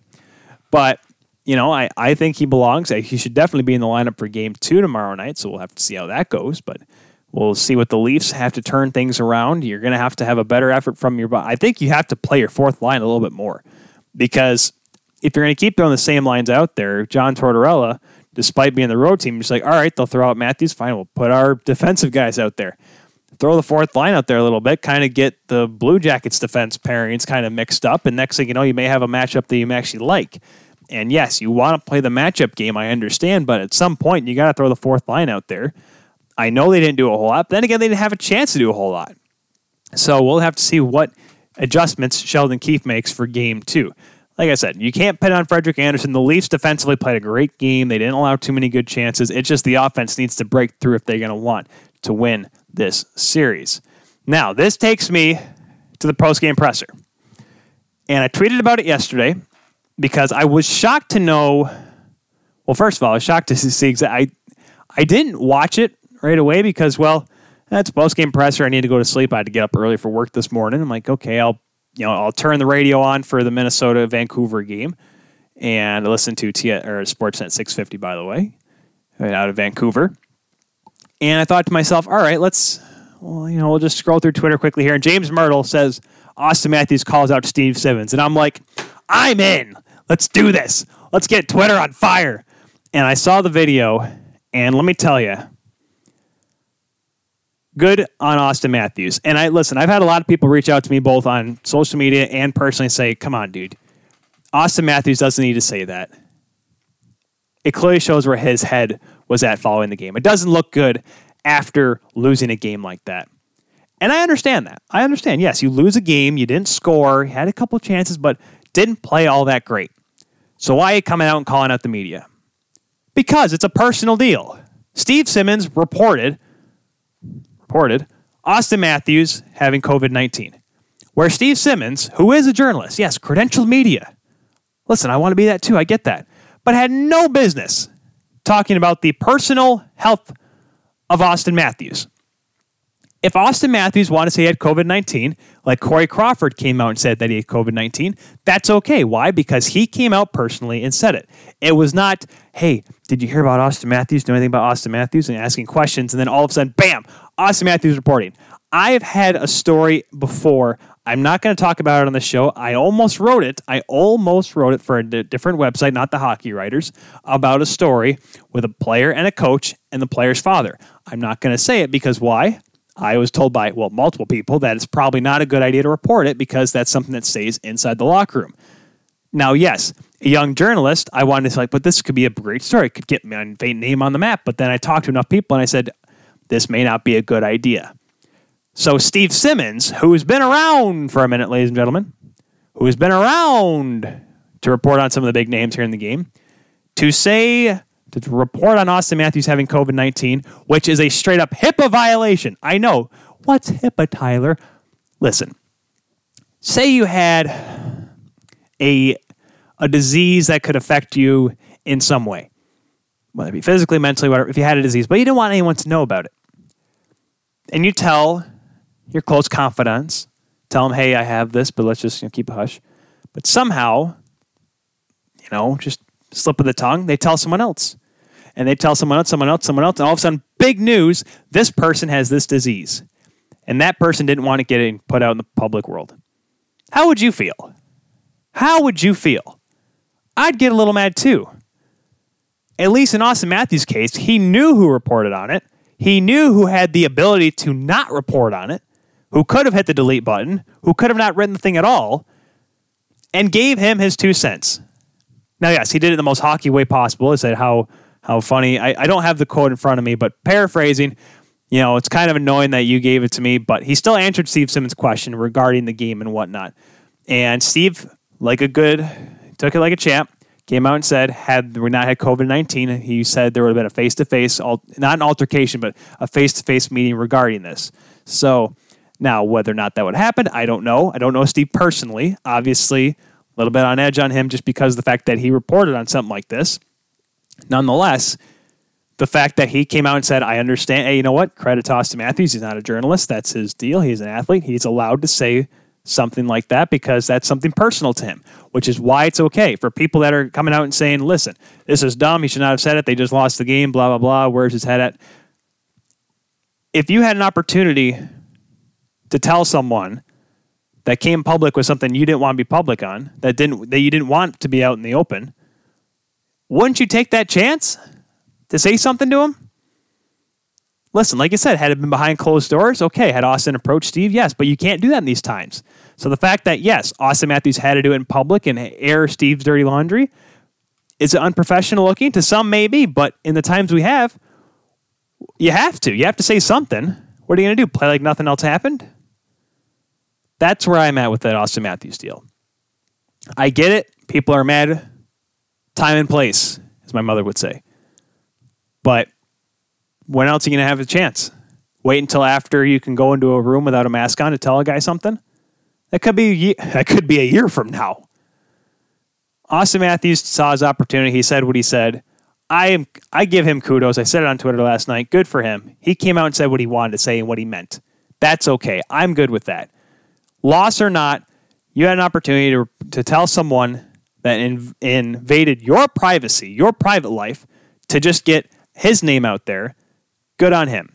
And like I said, had I reported on the thing that I knew of, you're right. I deserved every bit of backlash. Thankfully, clear heads prevailed. I nixed the idea with some guidance from some other folks.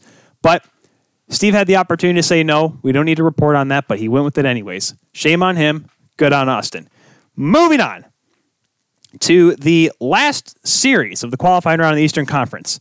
And if you're still with me, G, right now here on YouTube, I apologize for the glitchiness, but we're going to talk about the Pittsburgh Penguins and the Montreal Canadiens.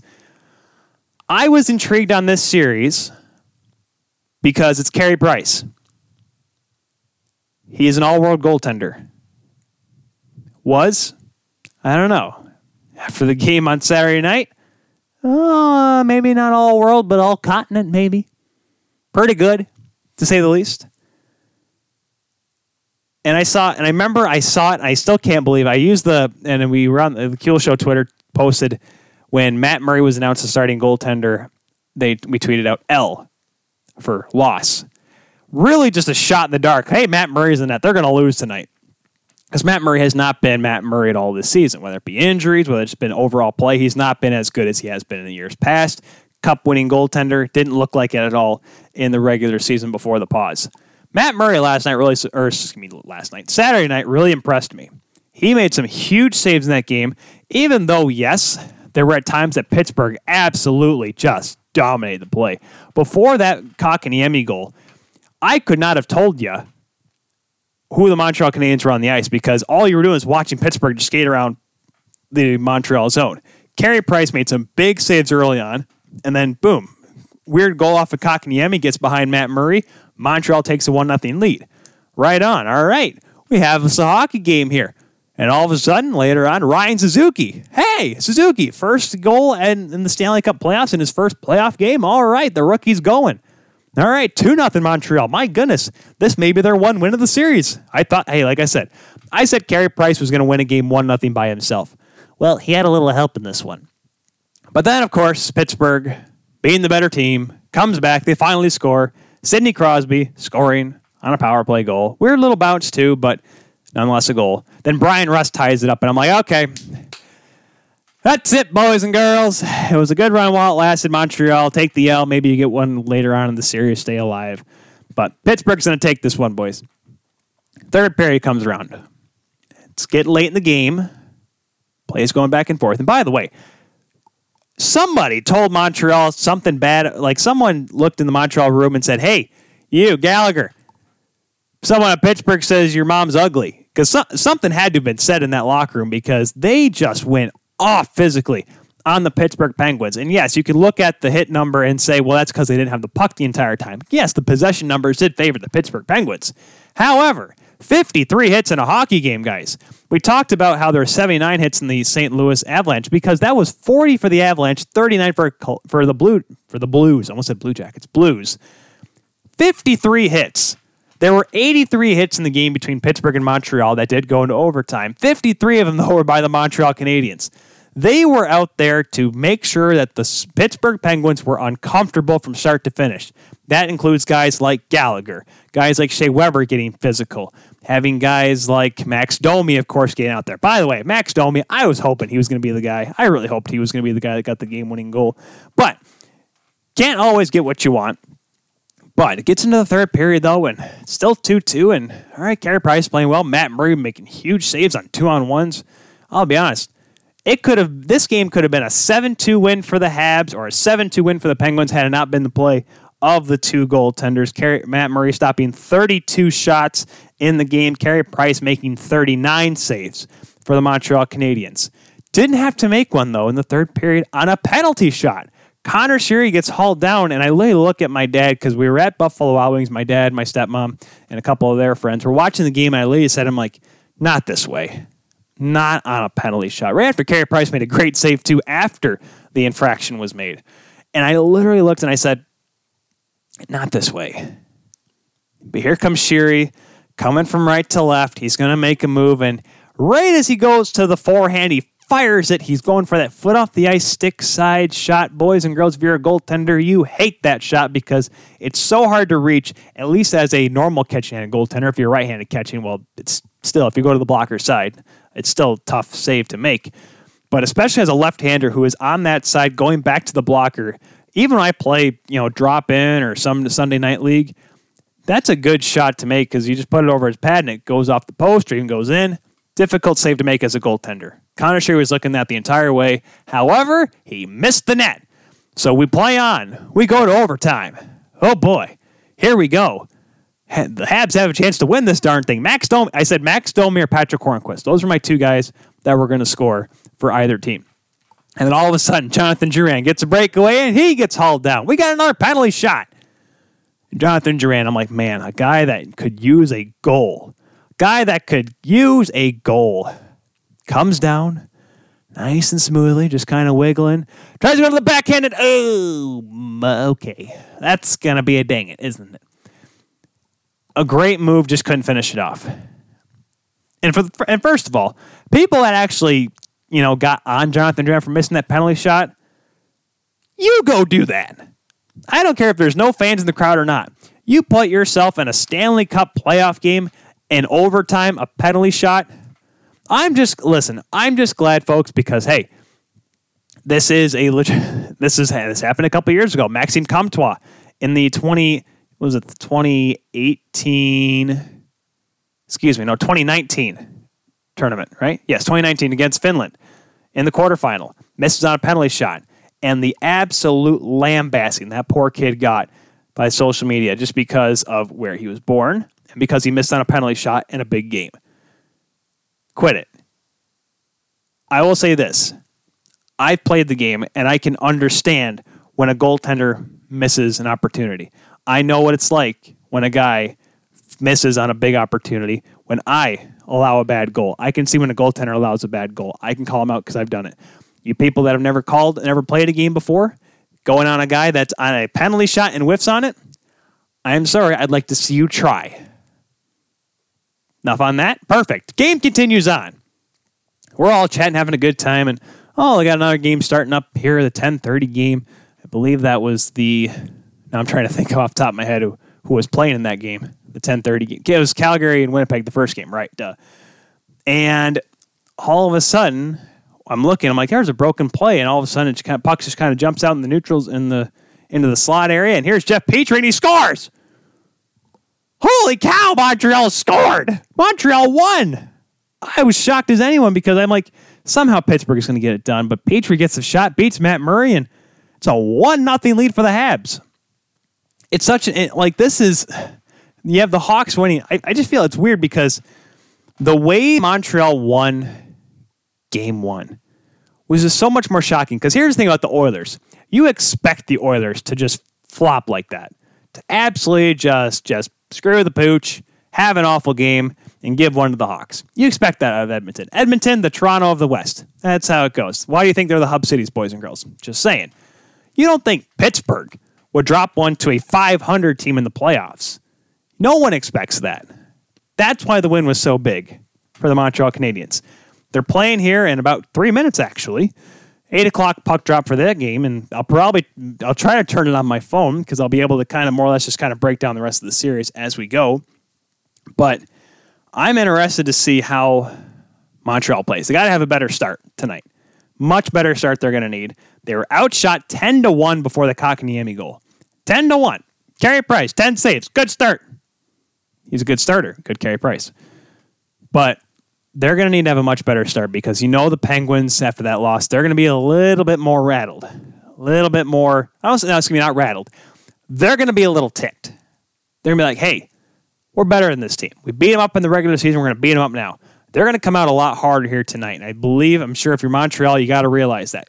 Obviously, got a lot of young kids in there. A lot of kids that are getting their first experience. You're talking about Suzuki, Kotkaniemi, Arturi Lehkonen. A lot of kids that haven't had to face adversity in the playoffs. So I'm sure you have. But then again, that's probably the best part about having a guy like Shea Weber in there. Having guys like Jeff Petrie in there. Guys that have played big playoff games, have played for years. They know how this game works. They're probably in that locker room saying, especially Carey Price. Carey Price as well. Having a leader like that in there, that's vital for a young team. They're probably sitting there on the day off saying, guys, let's rest up because they're going to come harder tomorrow night. Winning 1 in a playoff series, that's hard enough. Winning 2, a little bit harder, especially against a deep Pittsburgh team like that. And I know Thomas Biondo picked them to be swept, so that's why I'm saying, hey, I'm right, because Montreal, they got game 1 as a victory. So if you kind of cancel this and turn over to the hockey game, the Pittsburgh Penguins and the Montreal Canadiens, I won't blame you. Also because I'm pretty sure the feed's going to look a little bit cleaner than this is. It's actually starting to look like a little bit better. It's not glitching as much, which is good. So if you're still tuned in, first of all, thank you. If you turn on the video here, thank you very much here on 12 Ounce Sports. I know we've had a little bit of issues there for a while with the feed, and we're going to try to get that figured out before Thursday's show, TKS Quick Shift Edition of the playoffs, getting you all caught up on what's going to happen both late tonight and Wednesday and Tuesday and early Thursday. I'm getting my days mixed up, but hey, I'll be here Thursday night, 6 o'clock same start time, only 1 hour though before the Profits, so we will give you all I can in 1 hour time span. Hope so. We're not going to have any glitching issues. Knock on the wood. The other round robin games that happened in the Eastern Conference, of course, right before or while we were doing the show, Tampa Bay winning in a shootout. Good win for them. Andrei Vasilevsky not playing the greatest, but he was able to do enough to win. Brighton Holtby playing really well for the Capitals as well. How about a fight? Hey, we had a fight. Oshie and Yanni Gord. Guys, we have some fisticuffs in these playoffs. Blake Wheeler fighting Matthew Tkachuk. Justin Williams getting a fight with Ryan Strome. And then Yanni Gord. And it's not like heavyweights either. Oh, Michael Furlan, sure, but he shouldn't be playing right now. Regardless, I just love the fact that there's this feistiness and now the lack of fear of fighting in the playoffs. Because the long story is, the narrative is, you get in a fight, you get 2 minutes, put the other team on the power play because, you instigated. You're a bad guy. That guy didn't want to fight. Well, listen, there's times you can tell there's instigation. All these fights have been pretty mutual, which is funny to say. It's a mutually agreed upon fisticuffs. Okay, well, that's good too. But it's good to see at least there's some tenacity in these playoffs. The game yesterday, though, the first of the round-robin affairs, Boston and Philadelphia. And I'll be honest with you guys, what a game by Philly. 4-1 win over the Boston Bruins, the number 1 team, the President's Trophy winning Boston Bruins, the only team to finish with 100 points in the regular season. What a great game for Philadelphia. Carter Hart, phenomenal performance, as my brother would say. Phenomenal, 34 of 35. Yaroslav Halak, I'm not going to say bad game. A couple could have had back, but 25 saves, and you could tell Philadelphia just wanted it more.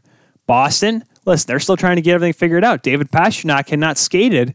I mean, if you looked at last week, he wasn't even on the ice. So the fact that he's still trying to find his groove is important. Obviously, he did get a couple goals in the exhibition game, but that's exhibition hockey. That's how it's supposed to work.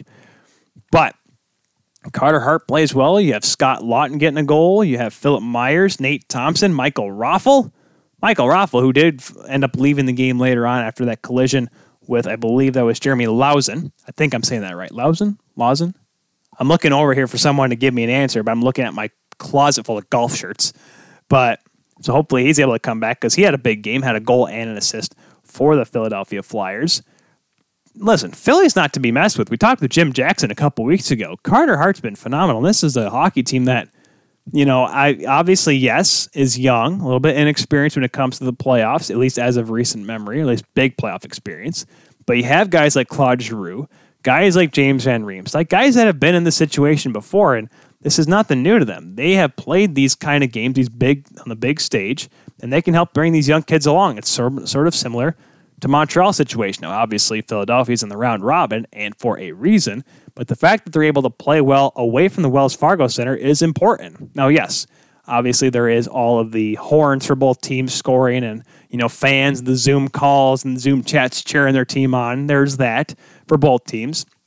The only real home ice advantage is one team gets last change and gets to put their stick down last in the faceoff circle. That's about it. But still, the fact they're able to play well away from Philadelphia is vital. If they can do it again in the next couple games during this round robin against Tampa and Washington, that'll be really important because they can get a lot of momentum heading in to the first round of the playoffs, whoever they may play, because you got to be ready 100%.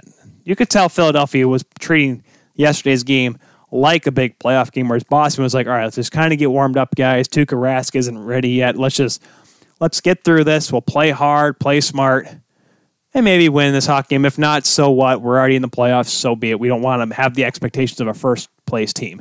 And we want to play Toronto again in the first round. Here's the difference, though, guys. If Toronto and Boston do play, if somehow the Leafs actually figure out their offense, Game 7 will not be in Boston. So the Leafs got that going for them, if they even get there. But great game for Philly. They will play, I believe, not tomorrow. I think they do play tomorrow night, actually, in their second game. So I guess the real question is what to expect going forward. Obviously, Pittsburgh and Montreal starting right now. Let's take a quick look at the score of the Dallas-Vegas game.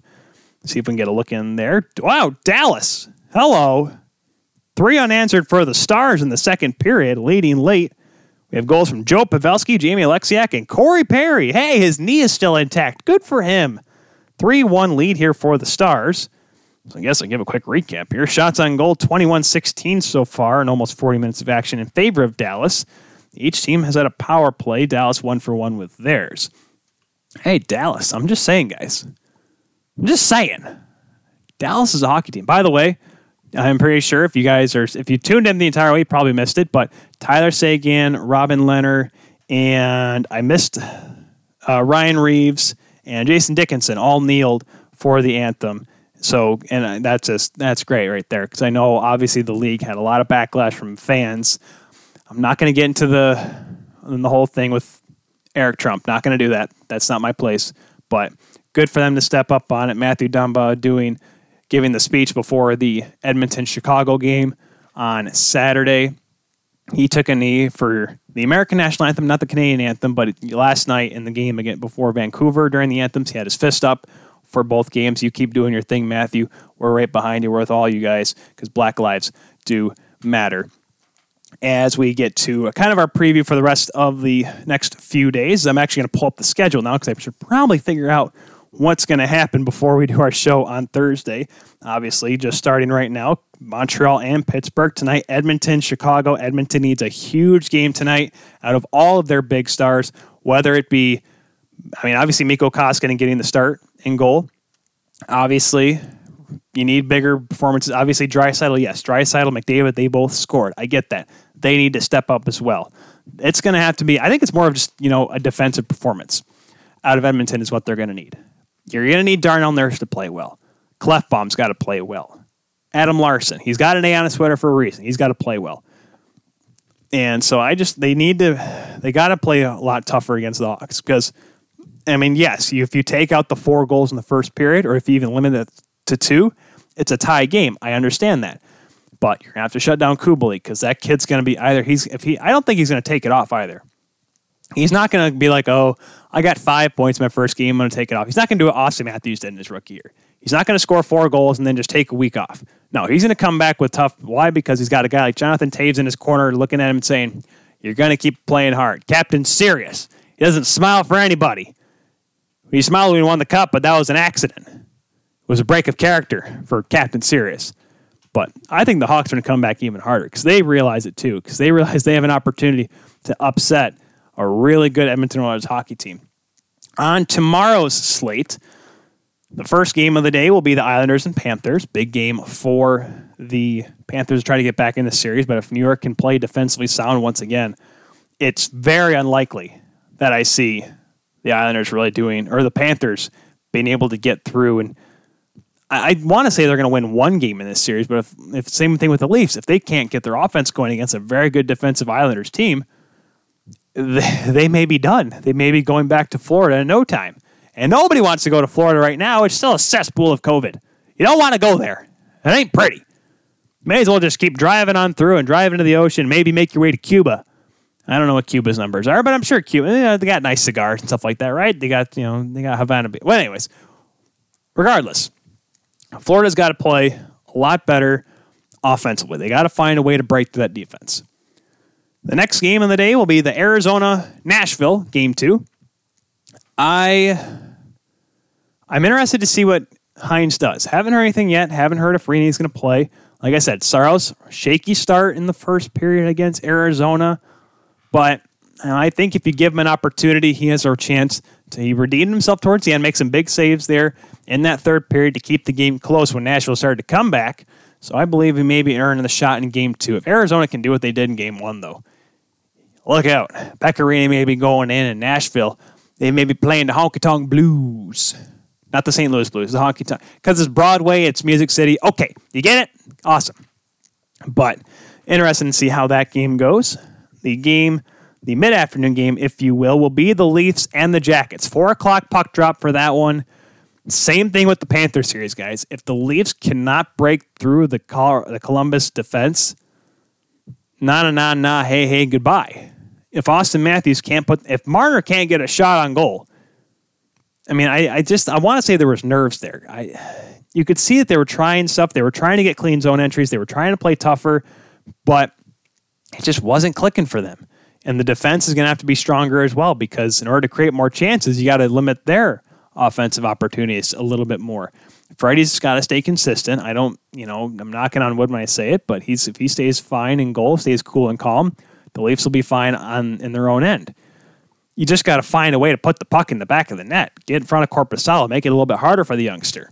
So that'll be an interesting one at the 4 o'clock puck drop. 6:45 puck drop will be Game 3 of the Jets and Flames.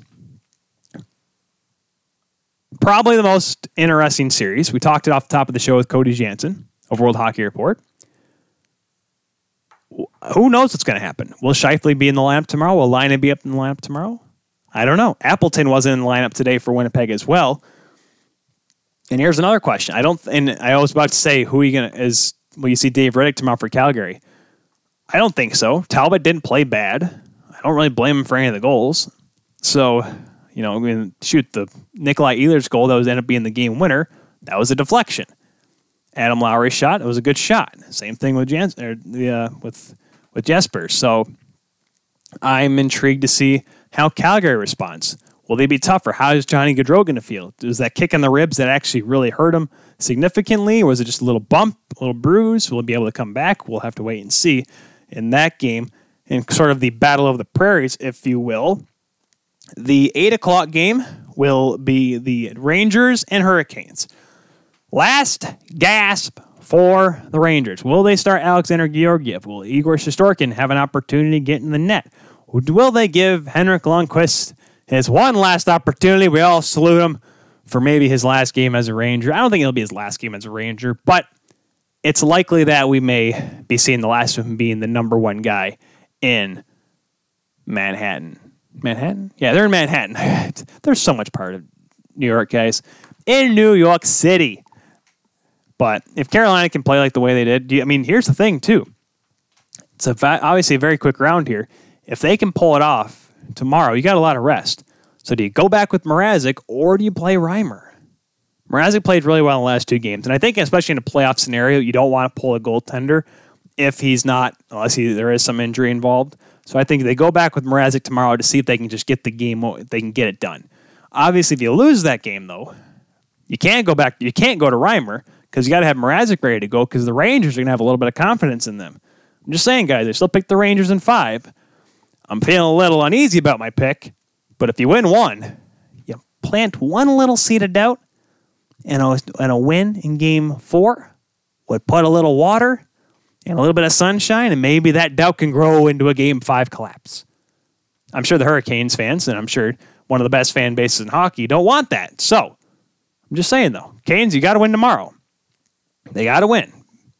Never give a team a glimmer of hope. The nightcap for the second time will be the Minnesota Wild and the Vancouver Canucks. The goaltending was great in that game last night. I watched the game back this morning, and I said to myself, man, Alexander Stalock looked extremely confident. Markstrom, could have had that Kevin Fiala slap shot from the point. Could have read that shot by Jared Spurgeon better. Other than that, though, he played really well. He played, and he made some big saves, some Big Ten bell saves to keep Vancouver in that hockey game last night. The offense wasn't able to click. And listen, I know, this is Pettersson's first time in the playoffs. This is Brock Besser's first time in the playoffs. This is Quinn Hughes' first time. All these youngsters, this promising future for the Canucks, this is their first rodeo. There shouldn't be much expectations, but the fact they are the favored team in this series provides expectations. And Minnesota, had the pause happened in January, they wouldn't be in right now, guys. They were a team that everyone looked at and said, oh my gosh, Minnesota's finally going to miss the playoffs. But now there's confidence. They're getting timely scoring. Some unlikely guys, some likely guys. Kevin Fiala chipping in. There you go. Jared Spurgeon. Hey, he's always been able to put up points from the back end. Alexander Stalock. Like I said with Alex, I don't know why people thought Devin Dubnyk was going to start. I love Doobie. I love his comeback that he had, albeit 5 years ago now, took over Darcy Kemper's job, but I loved it. I was pulling for him, cheering for him, hoping he does well. I always like to see those kind of it's kind of the comeback stories, if you will. Why do you think Robin Leonard is one of my favorite guys in the NHL right now? That's exactly why. That's why I like Kemper down in Arizona. That's why I like a guy like Alexander Stalock, a guy that a couple of years ago was left in a hotel in Toronto because, well, we ain't going to play with the Marlies. We ain't going to be with the Leafs, so we'll pay you for your hotel and everything. Just hang out there, stay in a hotel. I mean, and they lit a fire under him, and now he's a starting goaltender in the Stanley Cup playoffs. He's played really well down the stretch in the pause, played really well last night. I'm interested to see how he plays in Game 2. Let's see if maybe Vancouver's offense can pick it up. Wednesday, Game 3 between Pittsburgh and Montreal. Game 3 for also the Oilers and the Blackhawks. Islanders, Panthers, Game 3, Nashville and Arizona. If Nashville, that'll be Game 3 as well for them. Lightning and Boston take part in a 4 o'clock round-robin game. The other round-robin action will be Colorado and Dallas. That's starting at 6:30 Eastern Standard Time, 4:30 local time in Edmonton. Thursday, all to be determined.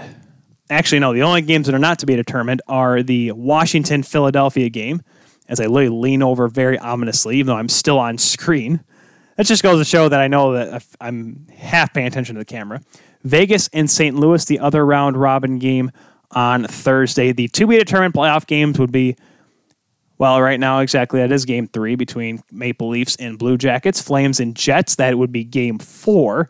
Vancouver, Minnesota, Game 3. And Hurricanes, Rangers, Game 4, if necessary. We'll see how those games go. I'm surprised I made it this long, and thank you all very much for dealing with us. It looks like the video is coming around. It looks like it's holding together for the most part. I'm sorry it wasn't quite as clean there for Scott Esposito. If you want to catch the entire interview clearly without any interruptions of any kind, be sure to stay tuned for tomorrow where we post the audio version of today's episode on your favorite podcatchers, Google Podcasts, Apple Podcasts, iTunes, Apple Podcasts, Spotify, and iHeartRadio. Excuse me.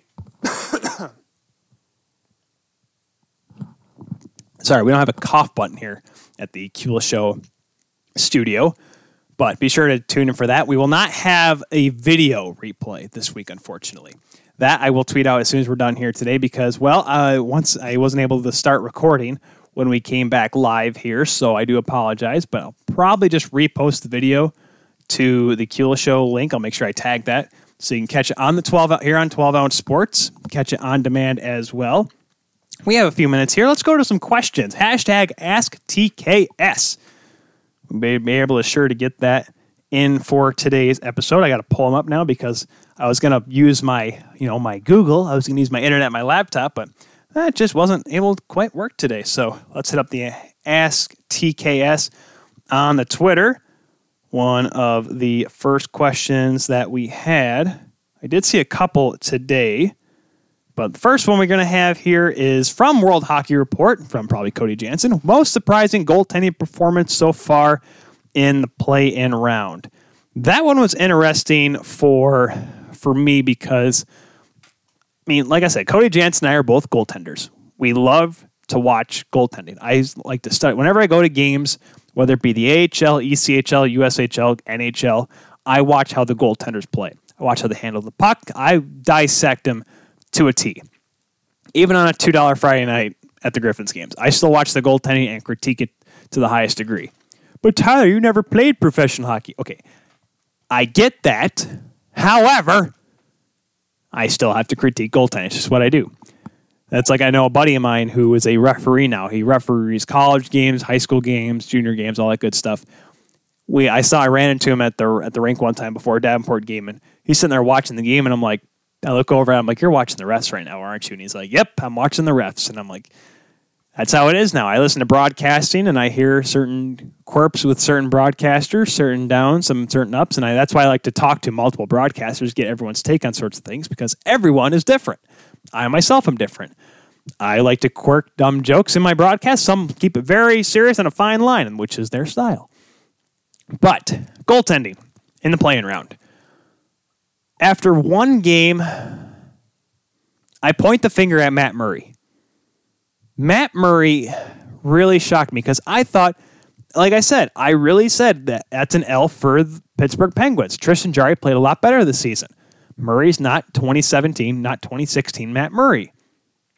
He came out and really stopped. He really put me in my place. He made some big stops for the Pittsburgh Penguins and kept him in that game where Montreal started to pick up some offense there towards the end, especially in the overtime. He had to make some big stops to keep the game tied. So, and especially when the game became a 2-0 game, he had to make some big stops to keep it at a 2-0 game.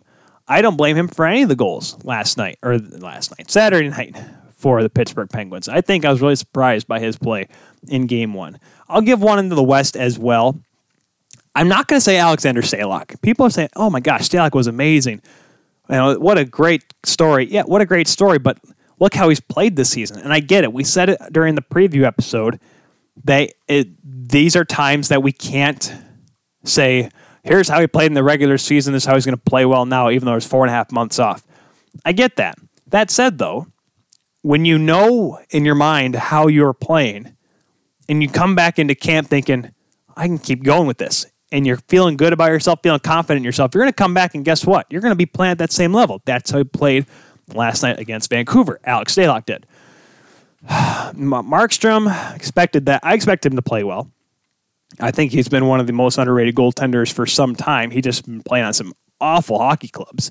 Played when he was in Florida. Was on awful teams down there.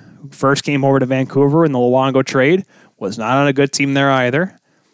I remember when he was in Utica in the American League, they played against Grand Rapids in the playoffs, and he was outstanding.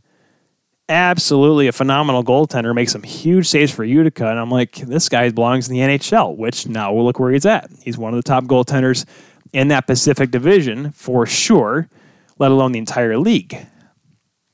I have to go back to my notes now because I'm curious to see who else I can think of off the top of my head of who should be considered, at least in the Western Conference, because I'm really not shocked with anyone else.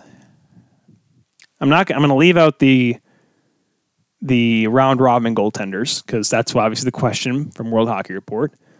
Markstrom. I mean, I guess I can give like shocking as in bad. I did not think Mike Smith was going to be, allowing 5 goals in a game. Corey Crawford allowing a couple goals here and there. You know what? Yeah, let's give it that one. Let's give it to Cam Talbot out in the West. Cam Talbot. You look at his numbers in the regular season, you think, okay, not like it. Don't forget, guys, it's been 3 years since he played 71 games and was a Vezina candidate for an Oilers team that got knocked out in the second round, albeit, but he was phenomenal that season. Had a couple bad years, signs with Calgary, flip-flops with Mike Smith.